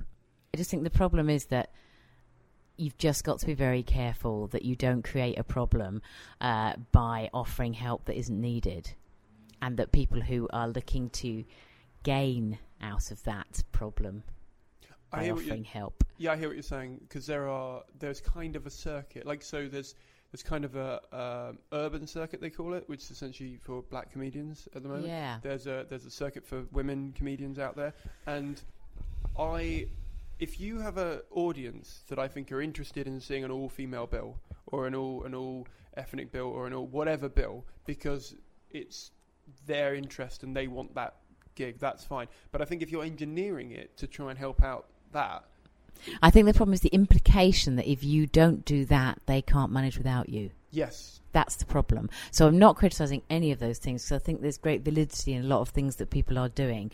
But I think there is a problem when you start saying, these people need help, so I'm going to do something that will help them. And everyone goes, they need help, do they? Oh, I thought they were just like doing the circuit like everybody else is doing the circuit. Yeah. Put it this way, I've got female friends who are comedians, and I understand because I've gigged with them enough, and I've seen what they've shown.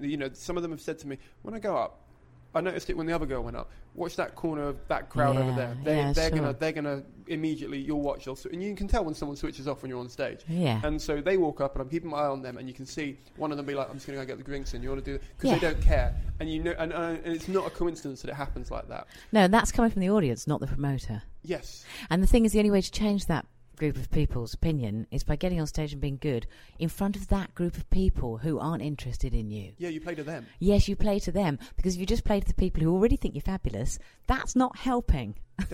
What you need to do is convince the group of lads in the corner that really don't like female comedians that you're really funny. That's how you change that. That's your job. Yeah, that is your job, essentially. Yes, if you can't do that job, then you're not able to do the job of being a comedian. I mean, there's some comedians that I don't notice it as much now. When I first started Comic Boom, it was 11 years ago. I don't notice as much now because so many fantastic comedians have come kind of flying through, particularly in the last few years, that I think that's kind of knocked that on the head a lot. I just think, essentially, everybody should make an agreement to stop talking about it and never mention it again, and then the problem will stop. That may be a very simple solution, and it may not work, but that is actually what I think would work best. It would stop exacerbating the problem, at least. Yeah, I just think that the press ask the question anymore. I just always now just say, I'm just not answering that question. I can't. It's because it goes into print again. It's just like, there is no problem. Let's not keep mentioning it. My favourite answer to any of these questions ever has been, sorry, yours is a close second, but my favourite answer was Beck Hill, a good friend of mine. She said she was asked by a load of journalists in like a day, what's it like being a female comedian? And she answered, it's the same as being a male comedian, except you get asked that a lot more. That's a really, really good answer. That's a brilliant answer. Which is brilliant. Yeah, but that's right. It's just, constant people being asked it. It's just crazy.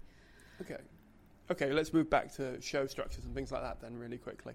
But should we cover how to get gigs? Do you think they'll want to know, the people that are listening? They'll probably want to know, yeah. I don't know. What would be the most useful advice to pass on? I'm now asking you questions as if it was my podcast. I'm sorry. But I was just thinking, like, if they're going to get anything out of it, what are they likely to know that I might be able to tell people? Well, I mean, when you say gigs, do you mean your gig or do you mean general gigs? Well, general gigs. I don't know. What are they most likely to want to know about? Well, this just sounds us just having a completely nonsense I'm leaving talk. that in. It's fine. Yeah, that's like, but I'm just kind of thinking, if there's anything that I can that I can bring to the table that would be useful, it would be good to know what that was. Well, I mean, to be honest, you've brought a lot to the table already. I don't think you have. No, I don't actually. But, that's what I was thinking. I mean, can I offer something more that people might want to know that they wouldn't know otherwise? Well, I'm crossing off questions and writing down questions that you've answered because I do show notes and stuff. So you have offered a lot. Don't get me wrong. But go on, more would be great. I mean, go on then. How do you get booked? Well, I don't know. I don't know if that's what people want to know, but I suppose there are just things that I noticed that don't write. Okay, do your research. Maybe the things that I just want to tell them. Make sure you've got a decent clip. Nobody can tell what you're like from what you've written in an email. So you do have to have a clip, even if it's just get your friend to do it on a mobile phone. At least it's something. But you've got to have a clip if you want to go outside of your own area. Minimum of like 5 minutes, I assume. Well, maximum of 5 minutes actually. Probably only going to watch 2. Right. And if the beginning is dreadful, that will be the only bit you watch. So just make sure you record it every time you do a gig for a while until you get one that you think works. It's worth putting the effort in because a promoter won't have time to watch your clip probably. But if someone's recommended you and enough people have recommended you, and you get a clip, you might watch and start at the beginning. So I just make sure you have got a clip, because even New Act Nights want clips. Here in Brighton, they'll want clips because it's just that bit further if you're going outside of London, if you're London based. But just make sure I've got other stuff now. Also, make sure you record every single gig you do on your handheld tape recorder. Record it. I'm not even going to tell you why. Record every single gig you do. Okay, so getting bookings. So when you send an email to promoter, do your research. So I get lots of emails passed on to me that get sent to the Commedia just saying, I'd really like to play the Commedia. And I'm like, oh, bless. Okay, that's not... You haven't done your research. There are 3 in-house comedy clubs running at the Commedia. Creator, which is the big one. Now, if you have to write an email to get to play that one, you're not ready. Comic Boom, which is the one that develops and supports new talent, which is my one, and Bent Double, the wonderful Bent Double, run by the amazing Zoe Lyons. Okay, so they all have a different feel, obviously. Comic Boom and Bent Double Monthly. And then there are so they're the 3 in-house clubs, and then there are a series of smaller nights that run in the Studio Bar that are really nice nights too, but they're all run by separate promoters who work with. So if you've got a big venue like that, don't send that email. Just have a look on their website, check what nights they're running, and then go to the night's website and get the name of the promoter who runs that night. And then just check if they have a booking policy. And if they don't, then maybe give it a shot. But I'm just saying, like, kind of do your homework, do your research. Because I don't think it takes that much longer. But if you just send a general email, most of the time a promoter will delete you. But if you do a little bit of research and get their name and their club's name right, and then don't say, I get emails from people saying, I've heard wonderful things about your club. I'm looking to do this. And it's something that I never do at my club. It's just like, oh, bless. And don't lie.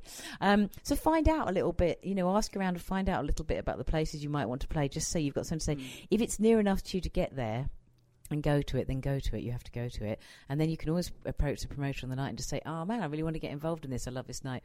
What can I do? I don't really care if you're lying. Just if you're there and you've approached me like that, well, that's obviously going to make a difference, isn't it? Yeah. And then when you send the email, there is no point in, so spelling, grammar, just usual stuff, and don't write too much. And you don't need a massive list of new act nights that you've done. So it just like, if you're going to approach any promoters to try and get gigs, it's got to be brief. If you're starting off quite early on, so a couple of gigs you've done, a clip, and just really nice, just kind of like, and always ask for an open spot. Don't send emails saying, I'm doing opening 20s, or I want a 10, or I want a 5. Just send an email saying, I've heard great, if you've heard things about the club, I've heard great things about the club. I would, if there's any possibility of doing an open spot, I would love to do it. Just keep it really humble and simple. And one of the best ways really is to get recommended by people that already play that club if you're moving up a level.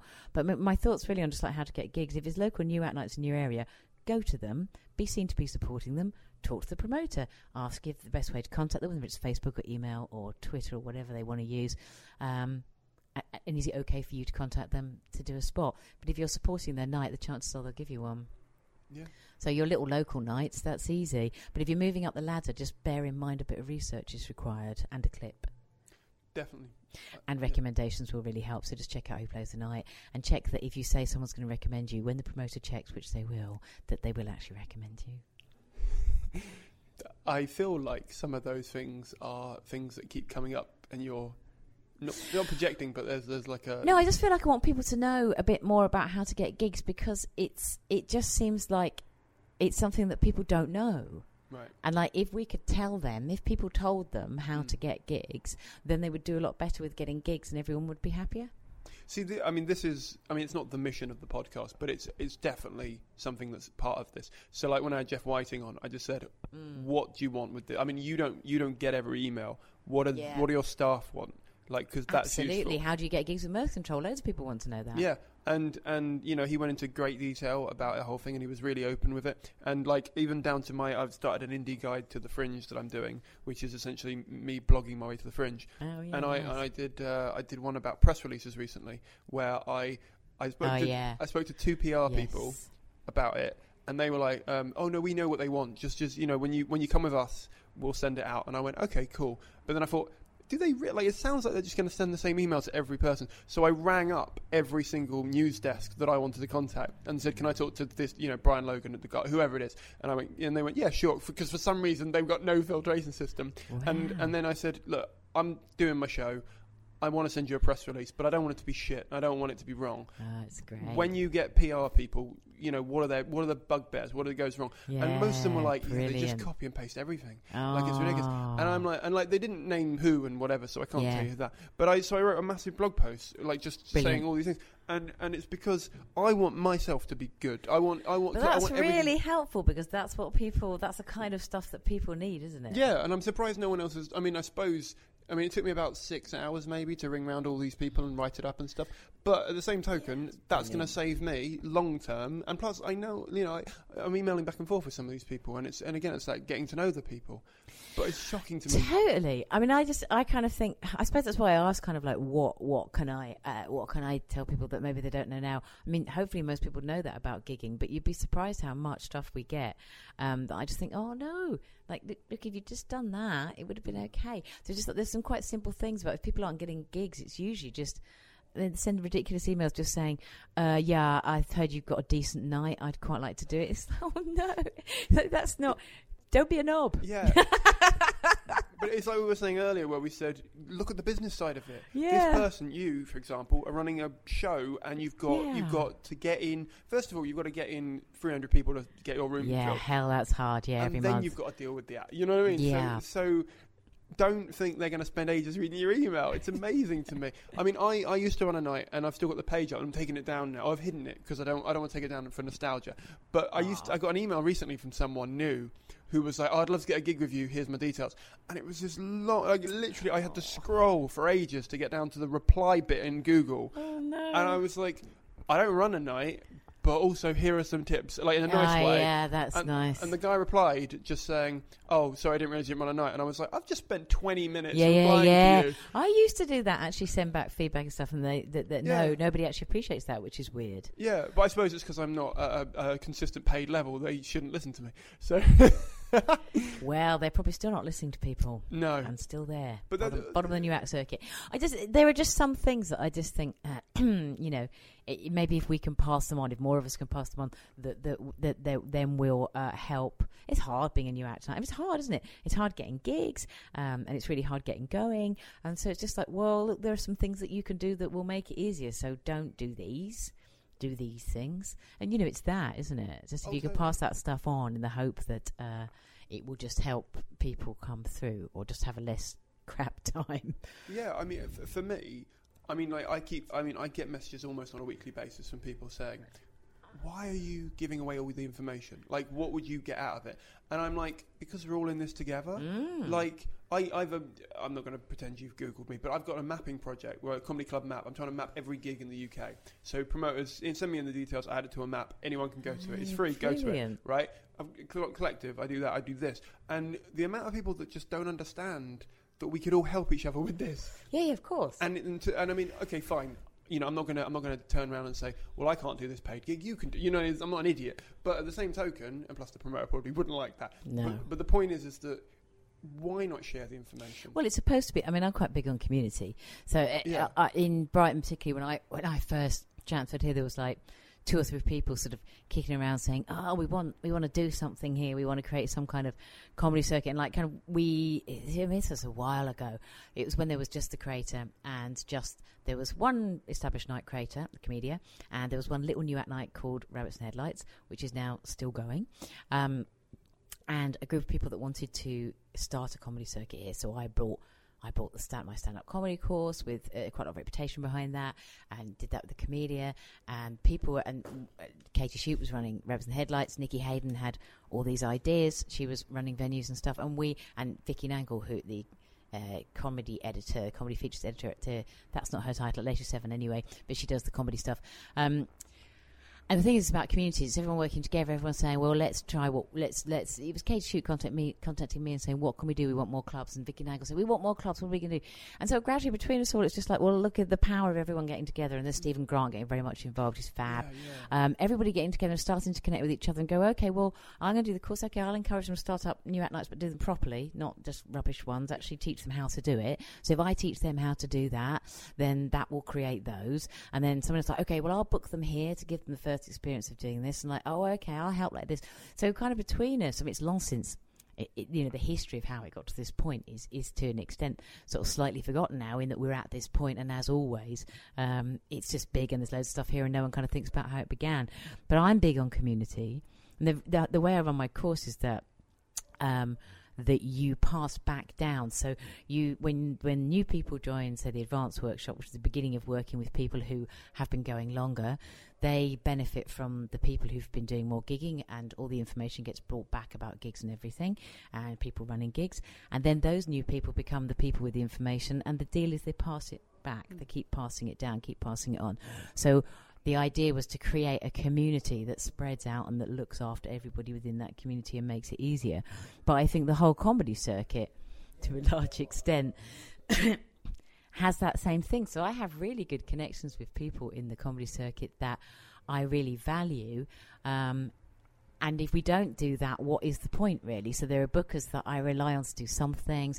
I got a panicky email from a local booker saying, oh, my God, 2 people have dropped out and I don't know who to book. Have you got any ideas? And I was like, yeah, try this, and this. You can contact them like that. And they're like, oh, thank you, but I know I can do that with them next time. There's so many brilliant connections that mean that we can all create something better together. I'm a big fan of that. Yeah, and I would like to think the people who don't believe in that aren't going to get very far. But the merit, I have a theory, and I don't know how you feel about this, because I was talking to someone the other day, and I'd love to get your opinion on this. I think the circuit is a meritocracy, but only up to a point. If it's a meritocracy, who are the people? In what way? That's really interesting. What do you mean? Well, meritocracy, what do you mean? Who are the... Well, I don't even know what you mean by meritocracy. Explain it to me further. So if you're good, you'll move up, is what I mean. Oh, I see. Okay. Right. Sorry, I only know about comedy. Not anything else. Oh, I see. So meritocracy, you mean that... Oh, right. Yeah, okay. Sorry, I got confused about the words there. That's helpful. Probably ought to cut that out. Okay, so... yeah, that's definitely... Right, yeah, so if you're good, you'll move up. Yes. If you're really good, genuinely, if you're recognised... by everyone around you as a great comedian, I think is the that's issue. That's what I mean, up to a point. Yeah. And I think the meritocracy goes out the window at, like, Edinburgh, for example, because you need something more than being good to stand out up there. Oh, my goodness. Yeah, even the people who are amazing need something to stand out, don't they? Yeah. Meritocracy, yeah, I agree that I think it's a very fair system. If you're a great comedian and you're really good at this, then you will work your way up the ranks and it will come to pass. Whether you can jump all the hurdles along the way and whether you have the personality to do that as well will be the other factors that come into play. But yeah, I think that's absolutely true. I think if after 10 years you haven't, if you're still doing new at nights after 10 years, you might have to question whether this is, I don't know. I don't think anyone should ever question whether it's going to happen. I think you should just keep going for as long as you want to. I mean, why not? But yeah, I do agree with you. Oh yeah, totally. I notice that all the time. I mean, that's what my experience is. The great people I find, I'm sure there's loads of people I miss, but I go out and actively look for the people, particularly at Edinburgh, actually, that I think are great and exciting and new voices, put them on at Comic Boom. And if they do well in a 5, once they've stormed in a 5, I'll put them up to a 10. Always tricky because most acts can do 5, but very few can do 10. So if they survive 10 and they actually do well at 10, then keep booking them at 10. I've watched them then go up from 10 to headliner to becoming a compare to being too big to play Comic Boom anymore. It's great. Oh, no, that's great. Well, no, because then you've got to find more. It's got to be a continual conveyor belt, hasn't it? Just because people get too big to play it, that doesn't, and that's a good thing. I'm always delighted when someone gets too big to play it because it means that it's worked. You've been behind someone who's been. I'm good. I'm pleased for them. Always pleased for them. Although they do come back. I mean, everybody comes back. They kind of sneak back sometimes. Okay, I've got 2 last things to ask you, so you can impart your wisdom. Oh God, okay. I don't know if I have any wisdom other than just me. My thoughts really. Let's have some thoughts. So you said show titles and the way that you market your show needs to be in line with the show itself and needs to tell people everything about what it is. Oh, well, I think so, yeah. I think it needs to indicate, well, if you get a really good show title, then people will come to the show. And then if the show has got nothing to do with the show title, they'll just feel a bit cheated, won't they? Yeah, you see, Copstick had some really good thoughts on that where she said... she's the person who knows, yeah. She was like, if I get invited to the incredibly satirical brothers and they're not satirical, and they're not brothers, I'm going to be really... The first thing the reviewer says is they're not satirical, they're not brothers. Yeah, you don't want to be... Yeah, you just... Of course, I think it's very difficult with Edinburgh shows because obviously you have to fill in the the doodah like months ahead, don't you? You just have to sort out the programme information and the title a long time ahead of when you may have actually planned the show. But yes, I do think the title should be what it's going to be if you want to do well in Edinburgh. Yeah, I know, it's worrying the hell out of me because my show's called Buddhism and Cats, and it's like 95% cats. Like, you need to get some more Buddhism in it, then, don't you? Well, like the problem is that when I first wrote the first couple of jokes that were cat and Buddhism centric, right? I thought it's going to be a great title. Why would it not be? You sign up to the Edinburgh, and then you go, it's actually really hard to make like a joke about that. Start with Buddhism. Non-theistic. Start with Buddhism. Have a running. Create a callback about Buddhism, so that there's a callback all the way through the show that keeps coming back every 10-15 minutes about Buddhism, and then at the end have a bit about Buddhism, and then the rest can be about cats. Just cheat it by setting up a callback at the beginning that you pick up at the end that keeps coming into reminding people Buddhism is in the show. Yeah, I went and create some theme. I was going to say I got the Itty Bitty Buddha book, so I can. Nice. I'm going to try and write some material about it. Yeah, I'm dedicated just keep to dropping it. in. Have an overarching theme where it has to keep dropping in. Okay, interesting. Yeah, so every 10-15 minutes, or make it the point at the end of each section. If each section is about cats, to have a Buddhist point about the cat section there. That's the way to do it. That's easy to sort out. You'll be fine. Okay, fine. Well, it's almost there. It's just a case of like I said, I'm worried that it's not a show. It's a series of jokes, and I feel like that's a massive worry for a lot of people going up to the Fringe, especially for their first time. Well, you've already answered your own question, then, haven't you? If it's not an actual show, it's just a series of jokes, then it doesn't take much to turn it into a show. Yeah. So if you've got the Buddhism and cats thing and there isn't enough about Buddhism in it, then why don't you create an overarching question you ask at the beginning, or an overarching thing about Buddhism that goes over, and then each section that is about cats has some Buddhist point in it, so at the end you make some big conclusion about Buddhism and its relation to cats. So maybe you pose it at the beginning and answer it at the end. So you're exploring cats and Buddhism, but you just make the point about Buddhism, one point about Buddhism and cats in each section. Yeah. I mean, the original concept was about because I lost an argument with my girlfriend. I wanted a dog, she wanted a cat, and I'm now trying, because now I really love the cat, but I'm trying not to want the cat, because in Buddhism it tells you not to want for anything. So the idea, and also the cat's quite zen. So the concepts were there at the start. Yeah, cats are, aren't they? So okay, the idea of in Buddhism. Okay, but what would have probably been this is not helpful, but what might have been a better title would be Trying to be a Good Buddhist, or some condensed version of Trying to be a Buddhist, something about trying to be good at being a Buddhist, or something about Buddhism. Then, because each of you could divide that into sections and have each section could be why you haven't managed to be a good Buddhist, or why you're failing. Failure is always interesting, isn't it? So why you're failing at being a good Buddhist, and at the end there's something else. Well, it's just better structure. Well, I know I mean that is better than what I've got at the moment, by the way. But it's not too late. No, it's not for Edinburgh. It's for Brighton, probably. But the thing I've got with the show, I mean, the interesting thing for me is that you have to register your show title so far in advance. Yeah, I know that's a big problem for everyone, isn't it, Major? Yeah, I mean, because my show, for example, has morphed from that original concept to me trying to be an adult, because people keep telling me to be an adult. But in reality, I still feel like 16 inside, and I do not understand the world. Trying to be a grown-up. Yeah. And that might be a better title as well. Yeah, I know. I could probably change it for Edinburgh. But how to be grown-up. How to be a grown-up. How to be an adult. How to be an adult. I've got till the 8th of April to decide whether this is worth doing for Edinburgh. So I think it's those show titles that are more interesting. Buddhism and Cats, with respect, wouldn't draw my eye. Would it not? No. Okay, why not? It just doesn't have any. It doesn't tell me anything. I don't get any information from it. It sounds like a new act that couldn't think of a better name for the show. Sorry, I know that's awful. I'm insulting him. It's terrible. But I don't mean to. But it's just that doesn't hook me. Whereas a show that has some kind of that gives me an idea of what the theme is going to be or what it's going to be about would draw me in. So if I'm going out to Edinburgh and I'm looking for acts for Comic Boom or for any other private stuff I'm doing, it's really, really difficult to pick out amongst all the show titles and all the shows, and people I don't know. So I usually go on recommendations, but I would go to a show called, I don't know, something like How to Be a Good Buddhist or something. Not that exact title, more than I would go and see a show called Buddhism and Cats. Right. Because Buddhism and Cats doesn't tell me anything. That someone trying to do something, or how to be an adult, or I don't know, 3 things you should know about Buddhists. I don't know. Something that just interests me. Does that make any sense? Would you say that's the same for audience or for you, because you're industry? So do you think you're looking for something different? No, I think the audience is the same, actually, because they're overwhelmed by stuff. So they've got no way of picking out what to go and see, but a title that makes them go, oh, again, we're coming back to it, 10 Films with My Dad. You're going to go, aren't you? 10 Films with My Dad. You go, oh. And then you see a review from Copstick saying, take your dad. You're like, oh, I'm definitely going.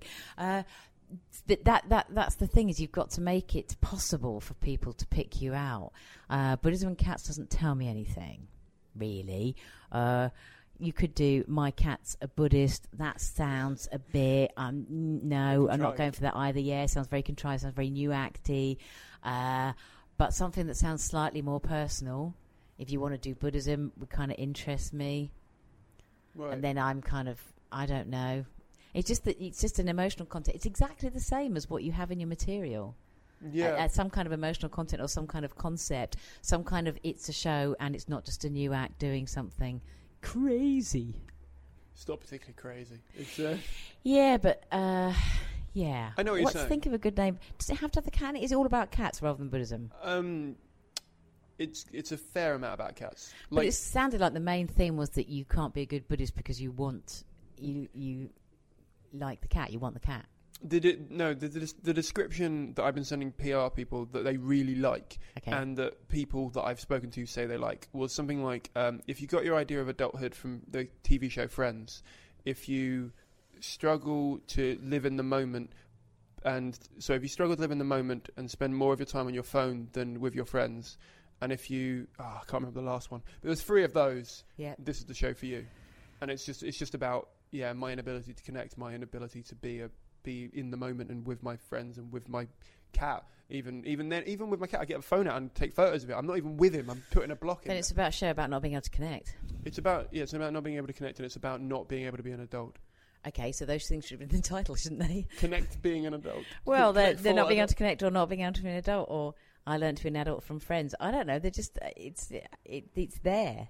It's right. What the show is about not being able to be an adult, not being able to connect, which are slightly different. So you might need to have picked which one is the strongest one there, and then the title should contain that.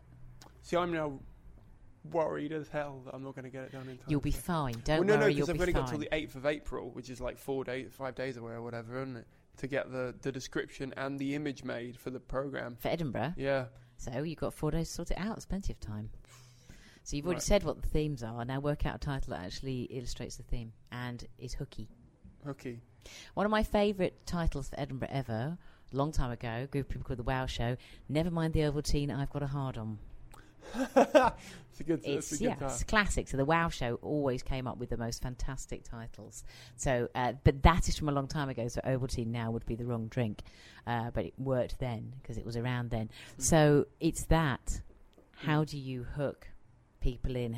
So you are actually basically addressing issues that an audience might be interested in your experiences on and connect to. So worried. Okay, let's finish the.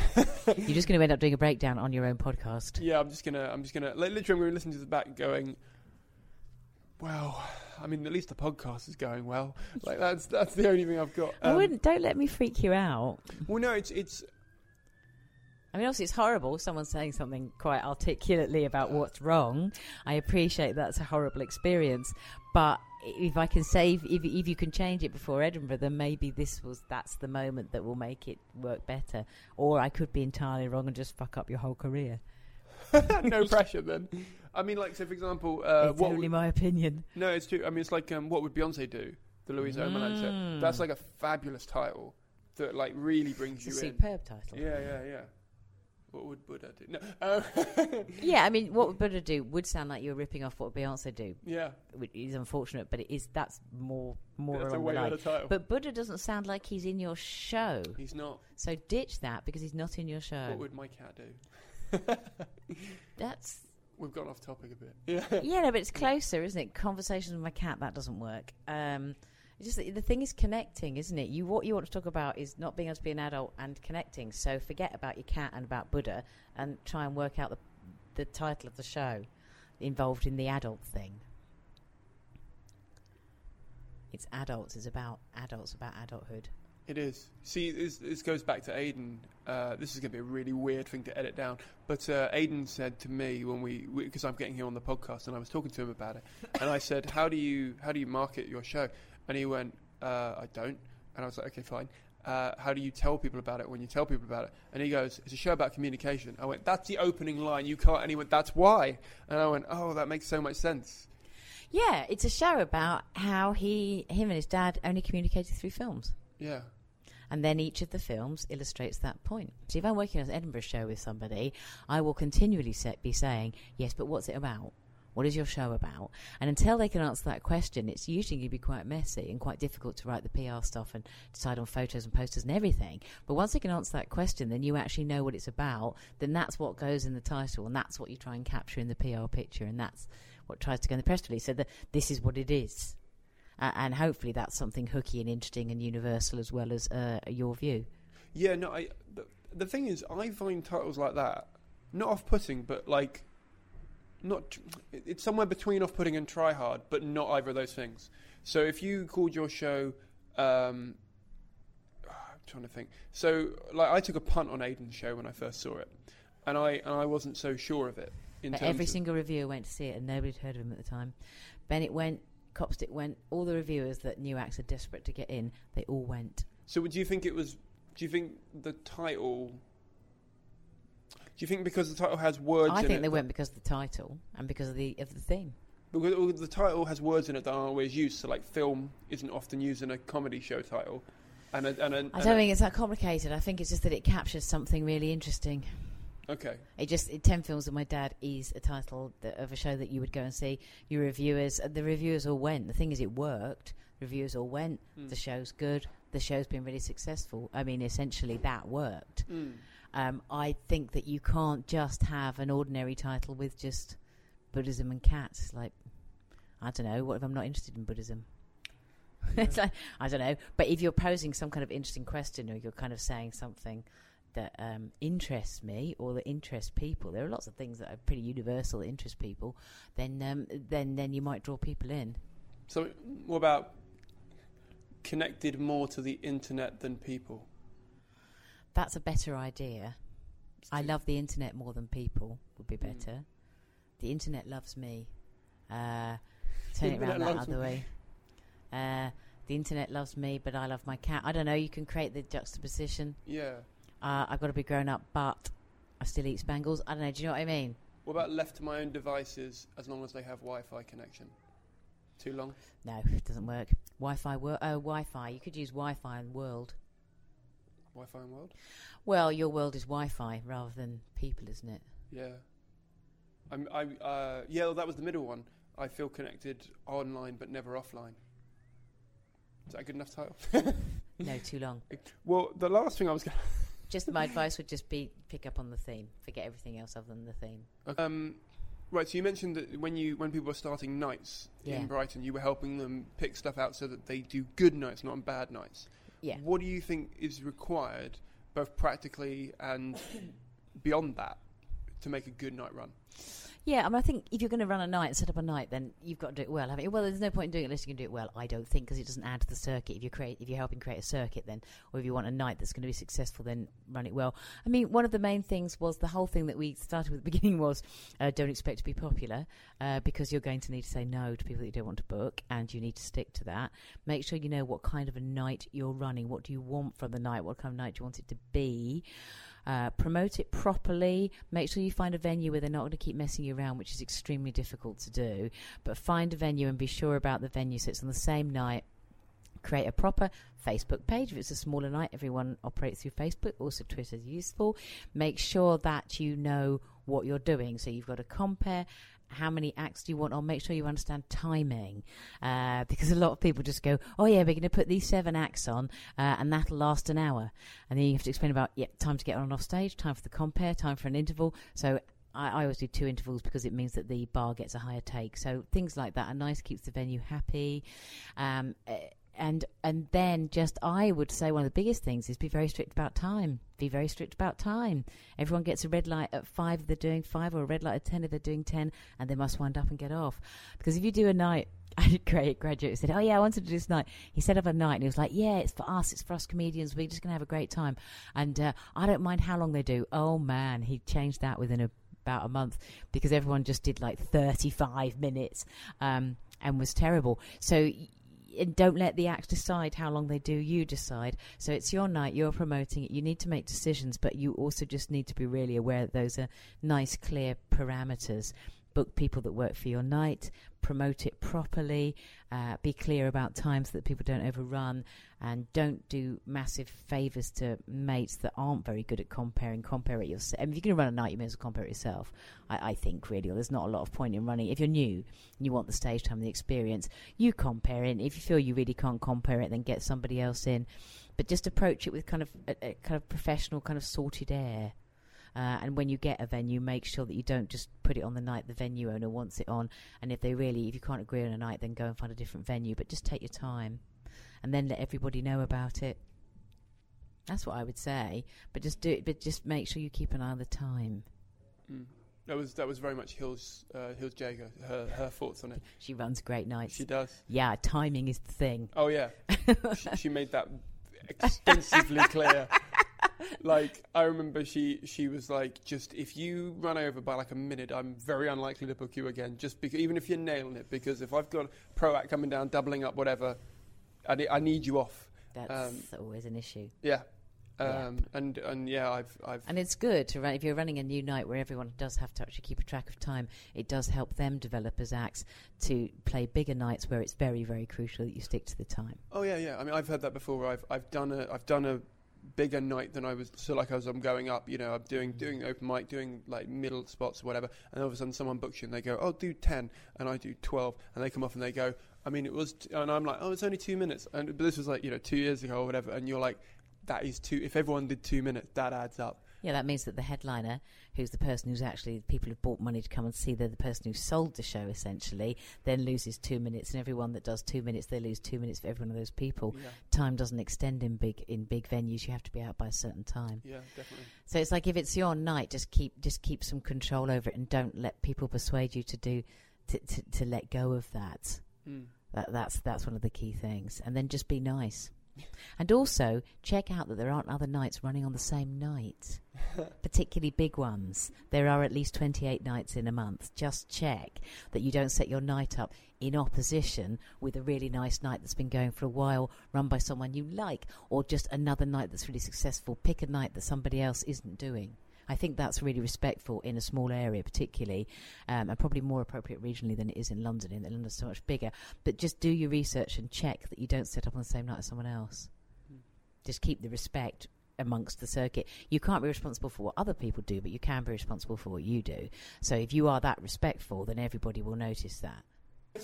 Okay, sorry. One bit of advice for people who are new. For people who are new, for people who are maybe 2 years in, because you said that's sort of the sticking point for people. Yeah, that can be, yeah. And maybe sort of, let's say before their first show, so whenever that be, because obviously that's different for everyone, but that's a really big milestone for most people. So, yeah. Yeah. Okay, so my one bit of advice, I mean, I'd have loads of advice for people who are new, but let me think what my strongest bit of advice would be. Okay, my strongest bit of advice would be original. Just be original. Put yourself into what you're doing and be original. There is no point in just doing generic, bland stand-up. You won't stand out. And kind of also another bit is just persistence will get you a long way. Yeah, and listen. Listen only to people who are properly in the comedy business, but listen. Thank you, Sean Walsh. Yeah, that's Sean's, that one. So that's 2 from me and 1 from Sean. Okay. And people who are 2 years in? You probably need to cut your setups down. You probably need to cut your setups down and replace a lot of those ands and so's with full stops. That's what I would say. If you keep getting the feedback that you're rambling, you're rambling. That is that's going to be for a lot of people, just cut your setups down, sharpen it up. Because after 2 years, you want to be starting to do competitions and getting into trying for bigger gigs. And in order to play those bigger gigs, you need sharper, shorter, more concise, quick to the punchline material that has a lot more pauses and gaps and kind of visual stuff. Remember that stand-up is visual. It's not, the audience aren't just listening, they're watching you. So get some more stuff for them to watch in. It probably needs to be tighter, sharper, and just that little bit more original. Just really keep those punchlines original. Be really consistent in who you are as a comedian at that level, which is hard. But that would be what I'd notice most people, is that you probably need a lot less words than you're using. Okay. And for people putting together or looking into doing their first show? Don't do it until you're absolutely sure that it's going to be great, because you can only be nominated for the Foster's Newcomer Award for the first show you do. If you want to be in line for that award, then that's only going to happen. So do something shorter. Don't do a full hour. Do like a 30-minute show or something if you want the experience. But keep an eye out for that award, because, Sniffy's Week can be about awards and competitions. That's going to help that nomination. My other bit of advice would be work on that show. And if it's not ready, don't do it till the year after. But put everything into it, because that first show is going to be really important. Second show is going to be even harder. So get used to the work. Okay. Well, thank you very much for coming on. You're very welcome. That was Jill. I keep listening back to that one. It's like the Copstick episode. Which, by the way, if you haven't listened to the Kate Copstick episode, Shape's the name Kate, don't call her Kate. But if you haven't listened to the Copstick episode, that should be the next one you listen to, because it's like this episode, but for Edinburgh, essentially. This one was very promoted-led and circuit-led. But, I just love chatting to Jill. She's so lovely and so giving, and even at one point, even saying, have I been useful? Have I been helpful? I don't know. You have. Yes, you were amazing. And I think I speak for everyone who's listened to this when I say everyone's got something out of this. Everyone really appreciates your hard work. And if you ever need help, or you ever need professional guidance, or you ever need assistance with your show, you should definitely go to her, because she comes highly recommended. And from what you've just heard, she's amazing. I love her. She's great. Again, a very quick plug. If you enjoyed this content and you want to keep me making it and you want to keep supporting the show, please go to patreon.com/RC Industry Podcast. Patreon spelled Patreon. You can find the link on the website or in the show notes or on the RC Industry Podcast group, which is on Facebook. And please sign up to donate a regular amount to the podcast to help me keep creating these. At the moment, I'm making 2-3 a month. And you can set a limit. So if you want to set $5 a podcast and you only want to maximally spend $15 a month, because you're worried that I'm going to start making 20 a month, which is not realistic, but then you can do that, and it will stop you from going over your budget, and it will mean that you'll only spend what you can afford. So it's really flexible and it's really useful, and I really love the platform. And it would really mean a lot to me. It really helps out the show. Now, if you have a minute, if you could leave it a review in iTunes, if you're a member of iTunes, that'd be great. If you want to share this with a friend, that would help. If you can't afford to help, just share it with friends, because everything helps out the listenership. I know it's constantly building, and I'm so grateful. Honestly, it's amazing to me. As I said, the way advertising networks are valuing this podcast is not the way that I feel it should be valued. Not in terms of monetary, but in terms of they are very old school, and they are basing it on the number of listenership, because they only care about reach. They don't care about how much you care about this content. And it upsets me that they don't care about how much you care about this content, because all they care about is you hearing their message. So I don't want to use advertising networks, because I hate the way they are unappreciative of your value to this podcast. So if you want to help out and you want to keep this going, please go to Patreon, or please donate one-off thing through PayPal, which you can do on the website as well. Really helps out the system, and it really helps me out. So thank you very much for listening. The next pod should be out in just over a week's time, so if you want to come and support me, I'm doing the Brighton Fringe, I'm doing Edinburgh. Please come down and watch. I'd love to say hi. Come say hi. It'd be really great to see you. Thank you very much for listening. Thank you very much for supporting. Thank you very much for sharing. And thank you very much for donating. See you soon. Bye.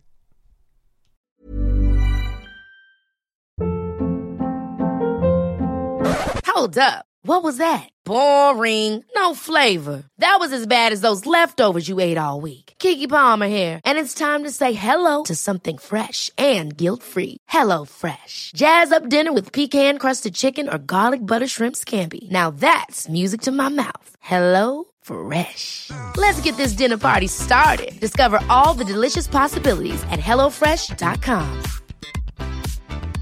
Even when we're on a budget, we still deserve nice things. Quince is a place to scoop up stunning high-end goods for 50 to 80% less than similar brands. They have buttery soft cashmere sweaters starting at $50, luxurious Italian leather bags, and so much more.